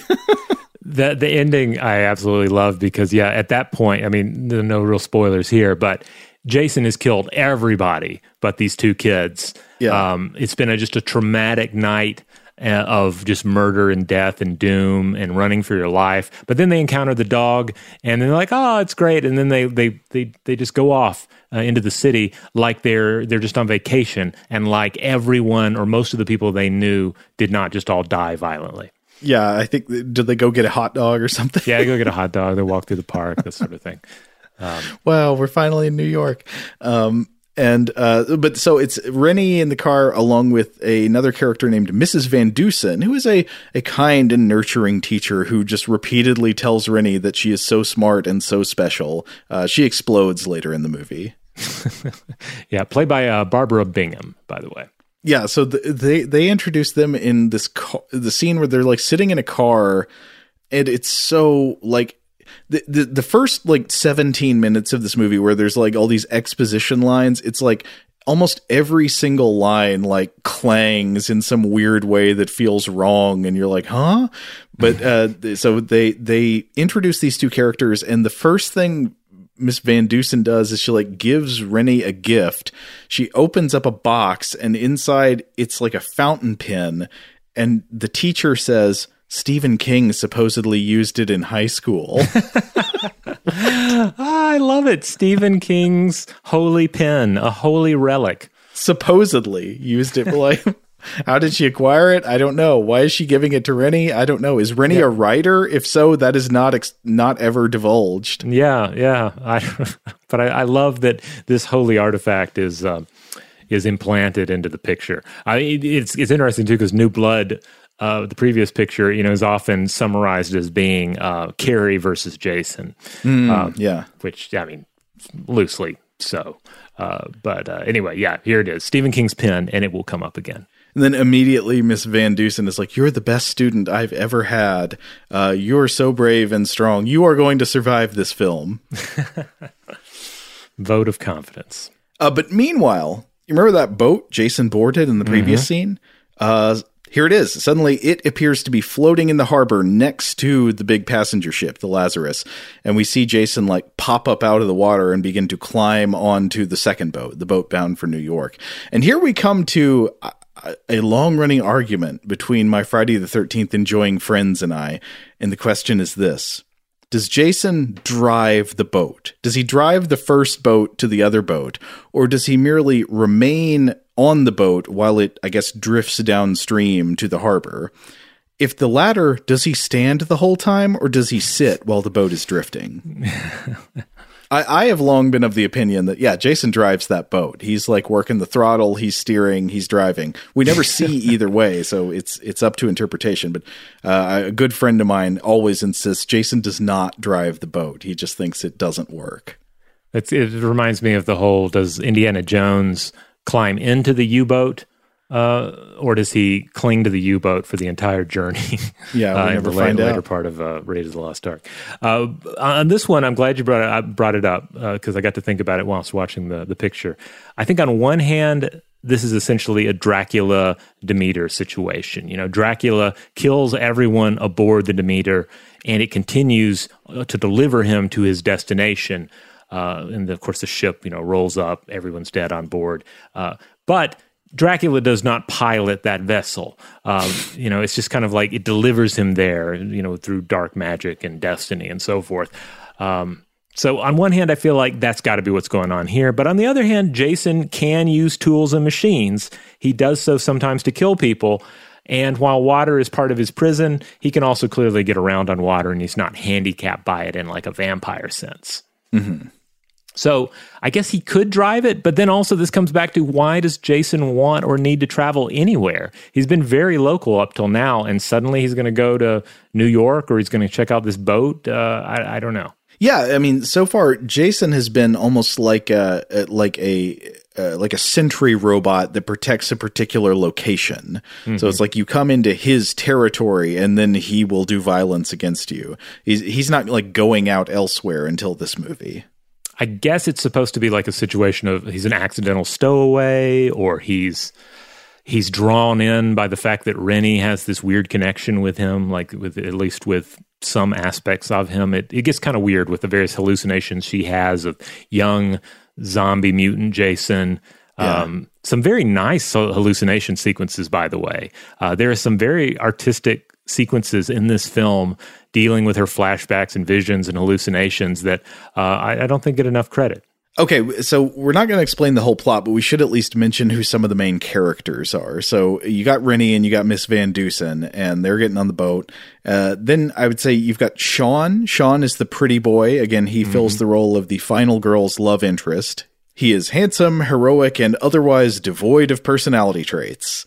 They tried to fill in some character shading on this one with one of the most ludicrous connections they could have come up with. Sean's father happens to be the captain of the ship that they are all riding to New York. Mm-hmm. And Sean is a great disappointment to his father, who, by the way, kind of looks like L. Ron Hubbard in his sea captain outfit. Because Sean is a disappointment because he is a failure at being a boat captain. I guess his dad wants him to be a boat captain as well, and Sean forgets to do the International Maritime Signal when they're going underway and stuff. All right, so that's Sean, and Sean will redeem himself later on, in my eyes anyway. Oh, okay. I can't wait to hear it. Okay, so we also got like the principal guy, Mr. McCulloch, who is a strict and overbearing either teacher or principal. He happens to be chaperoning this senior trip. His interests include scolding, shouting, finger wagging, warning, hectoring, excoriating, and naysaying. He's like a combination of Principal Skinner and Robert Stack from Unsolved Mysteries. Yeah, and like I said, this is a character that initially seems unlikable and is just a stick in the mud and is the authority figure to the teens. But also we get additional wrinkles later on where we learn that he is maybe a little slow to say, hey, teenage student, put your clothing back on. And also he is the type of uncle who will just push you into the lake to help you learn how to swim, even though there may be like undead monster children down there somewhere. Yeah, so Rennie's like character flaw is that she's afraid of the water. Yeah, and we learn in a flashback later on, I think when Rennie is staring at a puddle in the street, or maybe it's a puddle of gasoline after a car explodes. Oh, God, yes, it's after the car explodes. This is one of the many wonderfully shot, like this is really like a beautiful moment in this film that I was captivated by. Okay. Well, she does look into a puddle, and she has a memory of when this guy, who we also find out is her uncle and guardian. Oh, yeah, she's looking into the flaming puddle, and then we see something's moving across the puddle. What is it? Is it a tiny boat? And it is like the memory, the wide shot of the boat on the lake, on Crystal Lake, but like superimposed or whatever within the flaming puddle. And everything's very soft focus because it's a flashback, and it's like her as a kid, and her mean vice principal uncle is like, you're going to learn to swim, and the way that will happen is I will shove you into the water and command you to swim. And she's like, no, I can't swim. And he's like, swim, you can do it. Yeah. Oh, but the principal here, he also he's the guy who, once people start concluding that the murders are being committed by Jason Voorhees, just like in the old stories, this guy is the doubter who must be punished for his skepticism. Most of the Jason movies have some form of this. Somebody's like, Jason Voorhees is dead. You're being ridiculous. He can't be behind this. And then a couple of scenes later, Jason cuts them in half with a saw or something. Today's episode is brought to you by eBay. eBay Motors is here for the ride. Remember when you first saw the potential? And then, through some elbow grease, fresh installs, and a whole lot of love, you transformed 100,000 miles and a body full of rust into a drive that's all your own. Look to your left. Look to your right. It's official. No one's got a ride like this. There's nothing else that sounds like, feels like, or looks like the set of wheels in your garage. With over 122 million parts, you can make sure your number one ride or die stays running smoothly, so there's no limit to how far you can take it. Brake kits, turbochargers, engines, exhaust kits, roof racks, LED headlights, bumpers, whatever your baby needs, eBay Motors has it. And with eBay Guaranteed Fit, it's guaranteed to fit your ride the first time, every time, or your money back. Plus, at these prices, well, you're burning rubber, not cash. Keep your ride or die alive at ebaymotors.com. Eligible items only. Exclusions apply. Okay, picture this. It's Friday afternoon when a thought hits you. I can waste another weekend doing the same old whatever, or I can conquer it. I can hop into my all-new Hyundai Santa Fe and hit the road. Any road. The steeper, the better. Because my all-new Santa Fe is available with H-Track all-wheel drive, so I can hit the trail without a worry in the world. Heck, with 3 rows and best-in-class rear cargo space, I can pack the whole family in with all our gear. We've got available dual wireless charging for our phones, so we'll never lose touch with civilization, and we won't lose touch with the primordial power of Mother Earth. So which is it? Waste the weekend or do something a little more epic? And conquer it in the all-new Hyundai Santa Fe. Visit HyundaiUSA.com or call 562-314-4603 for more details. Hyundai, there's joy in every journey. Today I'm going to give you some straightforward advice on how to deal with naughty kids. How about instead of timeouts, time ends. Time for you to start paying some bills. I'm JB Smoove, and that was a full episode of my new podcast, Straightforward, inspired by guaranteed straightforward pricing from AT&T Fiber. Get what you want without the complicated. AT&T Fiber, live like a gigillionaire. Available wherever you get your podcast. Limited availability in select areas. Visit AT&T.com/hypergig for details. Today's episode is brought to you by Technically Speaking, an Intel podcast. When you think about the future, what kind of technology do you envision? Whatever the future holds, artificial intelligence will undoubtedly be at the heart of it all. Join Graham Class as he hosts Season 2 of Technically Speaking, an Intel podcast from Ruby Studio in partnership with Intel. Explore the future of technology that's rapidly evolving our world today with the help of AI. There's still so much work and research needed to fully understand the power and potential of AI, and Intel is at the forefront of implementing AI in revolutionary technology that's changing the world we live in for the better. In each episode, Graham interviews the minds transforming medicine and healthcare, retail, entertainment, personal computing, and more while pioneering new uses for AI in these spaces. Tune in every other Tuesday and explore the latest technology that's changing our world today and creating a more accessible tomorrow. Listen to Technically Speaking, an Intel podcast on the iHeartRadio app, Apple Podcasts, or wherever you get your podcasts. So let's see. Who are the other major characters among the many victims? There's Julius. As we said, he's kind of the jock character, but he's not the standard jock bully. He's more of a sort of likable, brash hero. He's a boxer in training. We see him doing a boxing scene. There's like a boxing ring on this boat. And there's a scene where once they figure out Jason's murdering everybody, Mr. McCulloch is like, everyone do what I say. And Julius says, no, school's out. And he has a stupendous boxing match with Jason on the roof of a nondescript building. I think in an earlier draft of the script, this was going to take place at Madison Square Garden. Oh, it is a wonderful fight sequence because, he stands up to Jason.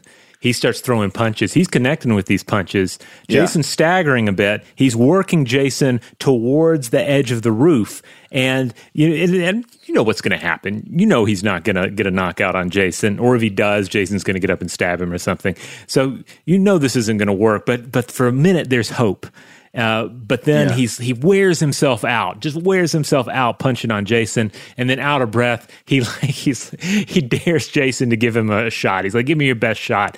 Jason rears back, punches his head completely off, which goes flying off the roof of the building into a dumpster. And then we get rolling head cam. Did you notice that? They have like a tumbling camera shot.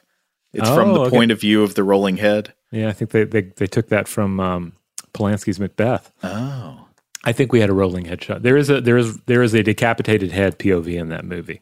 So maybe there's some connection. Let's see. There's some other characters. There's the mean girl in a movie like this. You got to have the mean girl. I think the character's name is Tamara. So a lot of these movies have a character. Like in Part 7, I think the one she's named Melissa. This is basically a blonde girl who is implied to be from a rich family, who's at the top of the social pyramid, who bullies everyone of a lesser station in that social pyramid, usually including doing some kind of mean prank or diss on the final girl. Tamara also does the drugs, though. And she shoves Rennie off the side of the boat for no reason, like really, just like, oops, whoops, shoves her into the water. Though she was on the drugs at the time. Yes. Speaking of the drugs, you also have Tamara's friend, Eva. This is the one played by Kelly Hu is like the nicer, cool girl. She's best friends with the evil rich girl. Mm-hmm. There's one part where the mean girl is like, hey, let's do illegal drugs. And Eva is like, I don't know. What if I lose my science scholarship?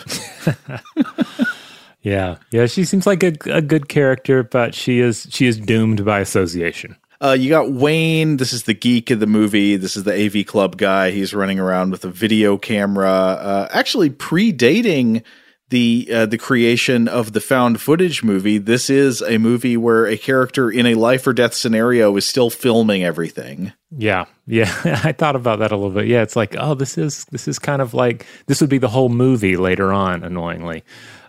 So maybe that was one of the reasons that I was increasingly in favor of this character's death.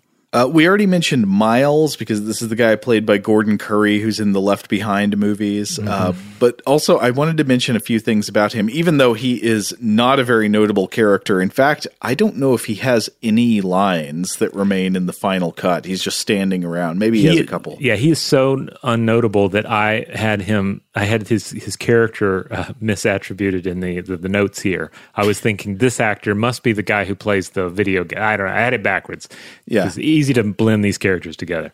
Well, I wanted to mention a couple of things about him. One is that when we first see him, he's in like the pilot's, I don't know what you call it, the pilot's room, the place where you pilot the ship. He's standing there with Sean and Sean's dad dressed up in the captain's uniform. And in this scene, he appears to be wearing a sweatshirt with a picture of the Titanic on it. And also, there's a deleted scene that you can watch if you got the Blu-ray of this. This is when we very first meet this character. Captain Daddy here says some hilarious line to him. It's hard to capture the exact awkwardness of it, but it is something like, "Hello, Miles. Congratulations on winning second place on that intramural diving competition. What do you say once we're out on the ocean, I cut the engines, throw anchor, and let you take a few dives off the back?" Yeah, that's something you do. Yeah. And I can't imagine why they cut that moment out. But yeah, and then I think blonde guy is just like, "Whoa, bodacious." Yeah. The actor playing Captain Daddy in this he has some other line. There's one where he's talking to, I don't know, his like first mate or something, asking him about his kid and how old his kid is, and he's like 18 months, and then with like just such this earnest delivery, Captain Daddy says, "Hell of an age," or something like that. And it was like so earnestly delivered. And I was thinking to myself, was 18 months really a hell of an age? I don't know if it really was. I'm not sure I would have been. I mean, this is all relative, but but I was quizzing. I was quizzing myself over that proclamation. Okay, so you got all the people on the boat. Jason gets on the boat departs. After that, there is not a whole lot of plot. Rather, there are just the standard mechanics of a Friday the 13th movie with some location twists. So Jason murders basically everybody on the boat one by one. This is the majority of the movie. Then the boat starts exploding. Then the remaining survivors at the time, which is Rennie, Sean, Mr. McCulloch, Miss Van Dusen, and Julius, and the dog. The dog's okay.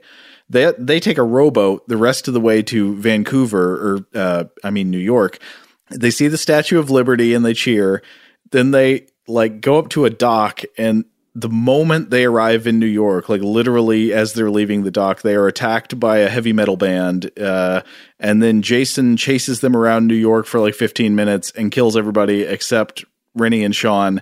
And then in a final twist, Jason is defeated when he follows them into the sewer. The sewer, we're told by a sewer worker, floods every night at midnight with toxic waste. The clock strokes midnight. Jason is hit by toxic waste. Rennie and Sean avoid it by climbing up a ladder. And then the toxic waste turns Jason back into a child version of himself. Well, I have some thoughts on this. We were talking a little bit about this off mic, because yes, the flood of toxic waste moves in, destroys Jason, and then when she looks down, she sees him as a child again.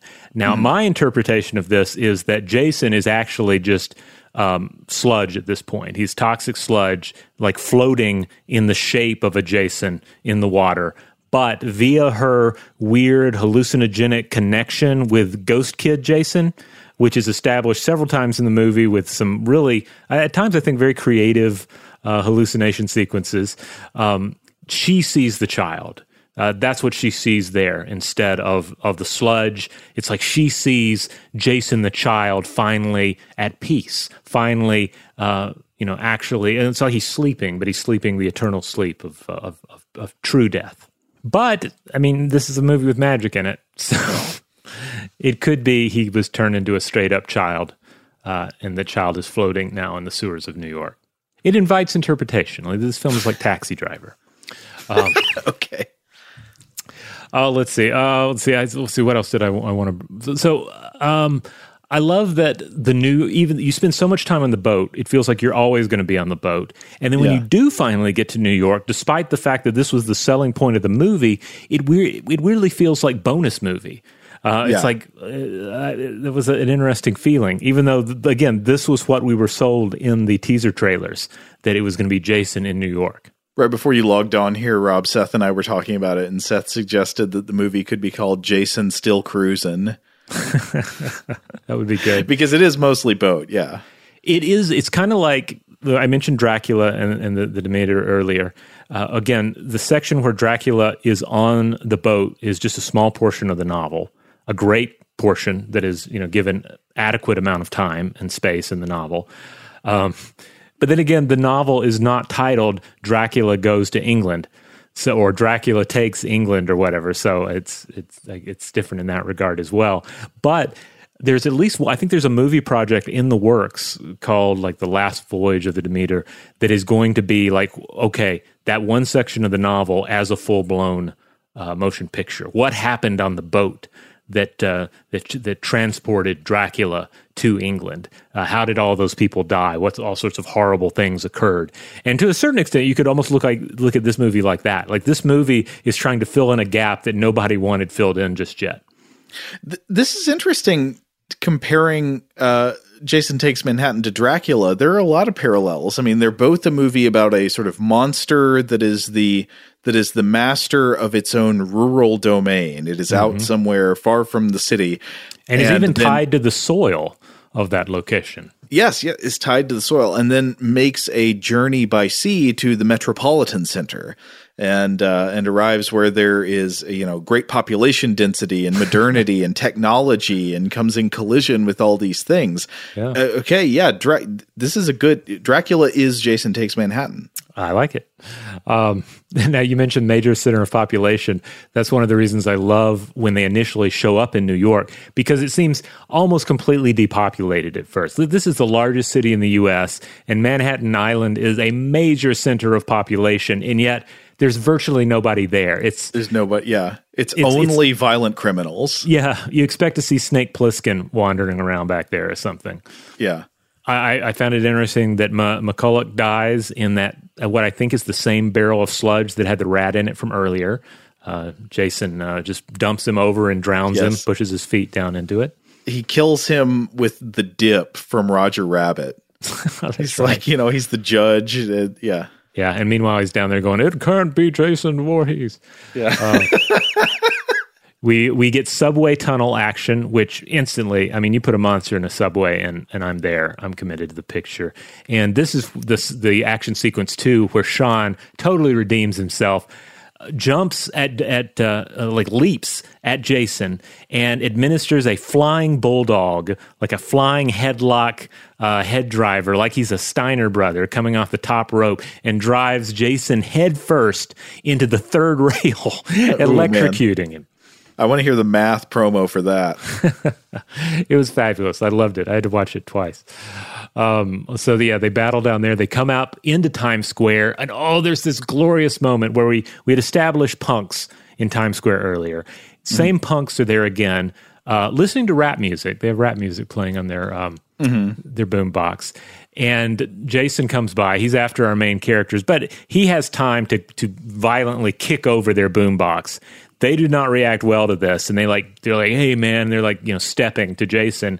Jason just turns around. He doesn't have time to kill them all. He's suddenly in an area where this is a new situation for Jason, right? Yeah. There are too many people to kill all of them. He has to leave some behind, but to get rid of the punks, he just turns around, casually lifts up his mask. We don't see anything.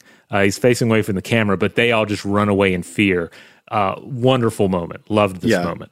But we don't. Yeah, so it's great because in this movie we haven't seen what his face design is going to look like yet. So we're enticed. We're like, how scary is it going to be? And oh boy, the reveal is so underwhelming. Yeah, especially coming off of New Blood, because in New Blood the reveal is horrifying. They do a great job of like, you've ripped off his mask, and it's not. It's the thing is, I guess sometimes in these films, it's like Jason is supposed to be kind of awkward and disfigured underneath. Like, it comes back to the basic horror trope. What does removing the mask do? Are you revealing like the shame or the weakness of the individual, or are you unleashing the monster even more? And in New Blood, it was definitely a release of the monster, because this grizzled and disfigured and rotting face of a revenant is just terrifying to behold. In this movie, I feel like we take a step backwards and we get more into the let's reveal the awkward derpiness of the revenant. Let's take away some of his strength by unmasking him. Yeah, his face in this movie is kind of cute. He's almost like a slimy gray Muppet. Yeah, he has kind of a Muppet quality. He's kind of like kind of a sensibility. And the face is revealed after I believe she picks up a bucket that's labeled toxic waste. Yeah. Right? Yeah, throws it in his face. Down in the sewers, because they end up going into the sewers, down into the Chud territory. Yeah, throws it in his face, and it starts steaming, and the mask comes off, and there's the face of Jason in Jason Takes Manhattan. And while it looks a little derpy at first, I will say that as we proceed and we see him like shambling down the tunnel after them, it didn't look as bad to me. So yeah, in this tunnel, they're trying to escape Jason. They've come up out of the subway. He chases them. They're in Times Square. This is actually shot in Times Square. I think there's like one or two scenes actually shot in New York. This was really Times Square. I guess they had to get the crowds to the side, like behind the barricades, to clear it out for Jason. And there are great stories of when they were filming this. Like, it did draw crowds. People were really excited to see Jason shooting in Times Square, and they were all waving to him and blowing him kisses and stuff. But yeah, after this, they run into a diner. Somebody's trying to kill us. Welcome to New York. They run out the back of the diner. They run down into the sewers. They meet a sewer worker who's like, we've got to get out of here. The sewers flood with toxic waste every night at midnight. And then Jason hits that guy with a wrench, and then she throws toxic waste in his face, and then the floods come, and that's it. Yeah, it's a magical ending to a magical film. But the dog is okay. They come up out of the sewer. They're like, oh, everything's okay now. And then the dog runs up to them, and it's happily ever after. Or is it? Because here's another read. This is kind of a radical read on the picture. What if they died in the tunnel with Jason? They were dissolved as well. And when they emerge, they are emerging into the afterlife. That's why they're suddenly okay, and New York isn't threatening anymore. And the dog is the psychopomp that's going to guide them the rest of the way, so they can continue to traverse the risks and terrors of the afterlife. Well, what does the monologue say at the beginning? There is no escape, nor do we want it. Those New Yorkers. It's weird. I'm just looking at our page of all of the Weird House Cinema movies we've done, and I got to say that I really enjoyed this episode, and that Jason Takes Manhattan is simultaneously one of the most mainstream movies we've ever done, and one of the stupidest. Oh yeah, it's so good. Jason Takes Manhattan, and it is tooken for sure. So if you want to see Jason Takes Manhattan, I mean, for starters, there's a very good chance you've seen it already. But if you haven't, if you managed to get through most of your life without watching it beginning to end, like I had, it is widely available, obviously. I can't speak to streaming. I have a friend of mine who recently decided he was going to watch all the Friday the 13th movies, and he was going through other franchises as well, and it was kind of having to play hopscotch from one streaming site to another to watch them all. So I'm not sure exactly where or how you need to stream this movie right now, but it's widely available as physical media. They've put out, I think, multiple special Blu-ray collections. I rented a disc at Videodrome off of, I think, the Friday the 13th 8th movie collection, which I quite liked because, again, I got to watch 2 Jason movies for the price of one. A little bit of trivia going back to Part 7, The New Blood. Did you know that this is only one of the possible scripts that could have become Friday the 13th Part 8? Another option was going to have the Tina character, the psychic girl from Part 7, return and do battle with Jason again. Well, I mean, that sounds like a winning concept as well. But I wouldn't have wanted a world in which Jason Takes Manhattan doesn't happen, though. But Tina was a great character. I would have loved to have seen her again. You could have combined them. I mean, it could have been Tina's graduating class, so she's a psychic, she's on the boat, and Jason gets on the boat. They go to Manhattan. Yeah, it could have worked. Yeah, or then the one after this where they send out the bounty hunters to bring him down. If that had been conceptualized differently, you could have had Tina be the go-to. Like, who are you going to go to take Jason down? Go to somebody who has not only survived him, but overcome him with inhuman powers. Do you want to hear one other alternate idea for Jason 8? Oh, yeah, hit me. It was going to be that the hunk from Part 7, actually it turns out that Part 7 was a dream, and he was the real killer. What? Oh, that's awful. I'm glad they didn't do that. Can you imagine, though, if you transitioned from Hunk to Jason? I mean, Jason is a physical specimen, to be sure. All right. Well, we're going to go ahead and close it out right there, but we'd love to hear from everyone out there. What are your thoughts on Jason Takes Manhattan? Or the Friday the 13th franchise in general, any of the specific movies we mentioned in this episode? Let us know. We'd love to hear from you. What do you think about this film's depiction of New York City? New Yorkers, tourists to the city of New York, certainly chime in as well. Oh, yeah. I can't believe they didn't end it with Jason buying a bunch of Yankees gear. He's just decked out head to toe. Yeah, Yankee stuff. That's the thing. There's so much stuff there's so many ideas that you could have pitched for Jason spending, let's say, an entire film's length within the city of Manhattan. There's so many directions to have gone into. You could do a whole film series just about Jason in Manhattan. But well, in earlier plans for this movie, they did want that. I mean, he was going to go to Madison Square Garden, go to the Statue of Liberty, all that. They just didn't have the budget. Yeah, kept getting scaled back. More and more boat, less and less New York. Well, there you go. But in the end, I was pretty pleased with it. So, hey, if you want to check out other episodes of Weird House Cinema, we publish it every Friday in the Stuff to Blow Your Mind podcast feed. We're primarily a science podcast, but on Fridays we put most of that aside and we just talk about a weird film. Again, I'll blog this up at samutamusic.com. And also we have a letterbox that's letterboxd.com account. Our username is Weird House, and I update that as well, adding the films that we have covered and sometimes will cover to that list, so you can also get a nice visual representation of what we've done so far. Huge thanks, as always, to our excellent audio producer, Seth Nicholas Johnson. If you would like to get in touch with us with feedback on this episode or any other, to suggest a topic for the future, or just to say hello, you can email us at contact@stufftoblowyourmind.com.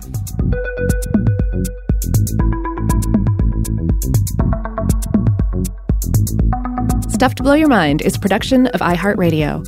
For more podcasts from iHeartRadio, visit the iHeartRadio app, Apple Podcasts, or wherever you listen to your favorite shows.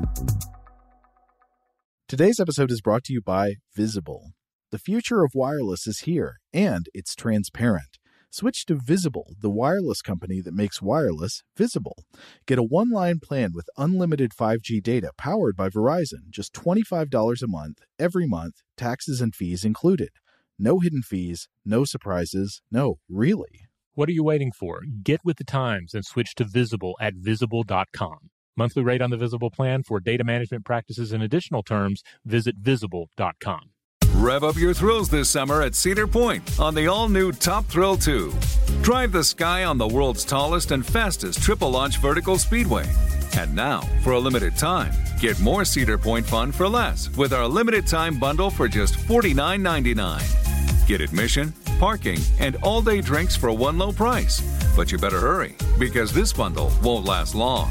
Save now at cedarpoint.com.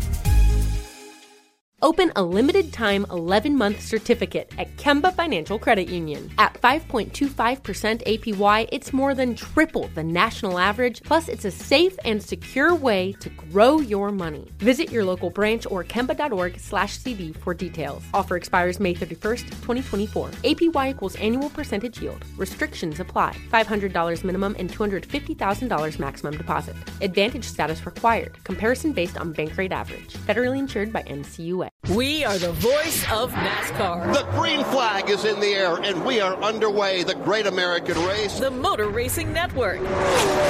NASCAR Cup, Xfinity, and Craftsman Truck Series Racing live on your hometown radio station and MRN or NASCAR.com. Martinsville, Talladega, the Chicago Street Course. We have the side-by-side action and last lap passes for the win. Photo finishes. Ryan Blaney will win. The voice of NASCAR, the Motor Racing Network.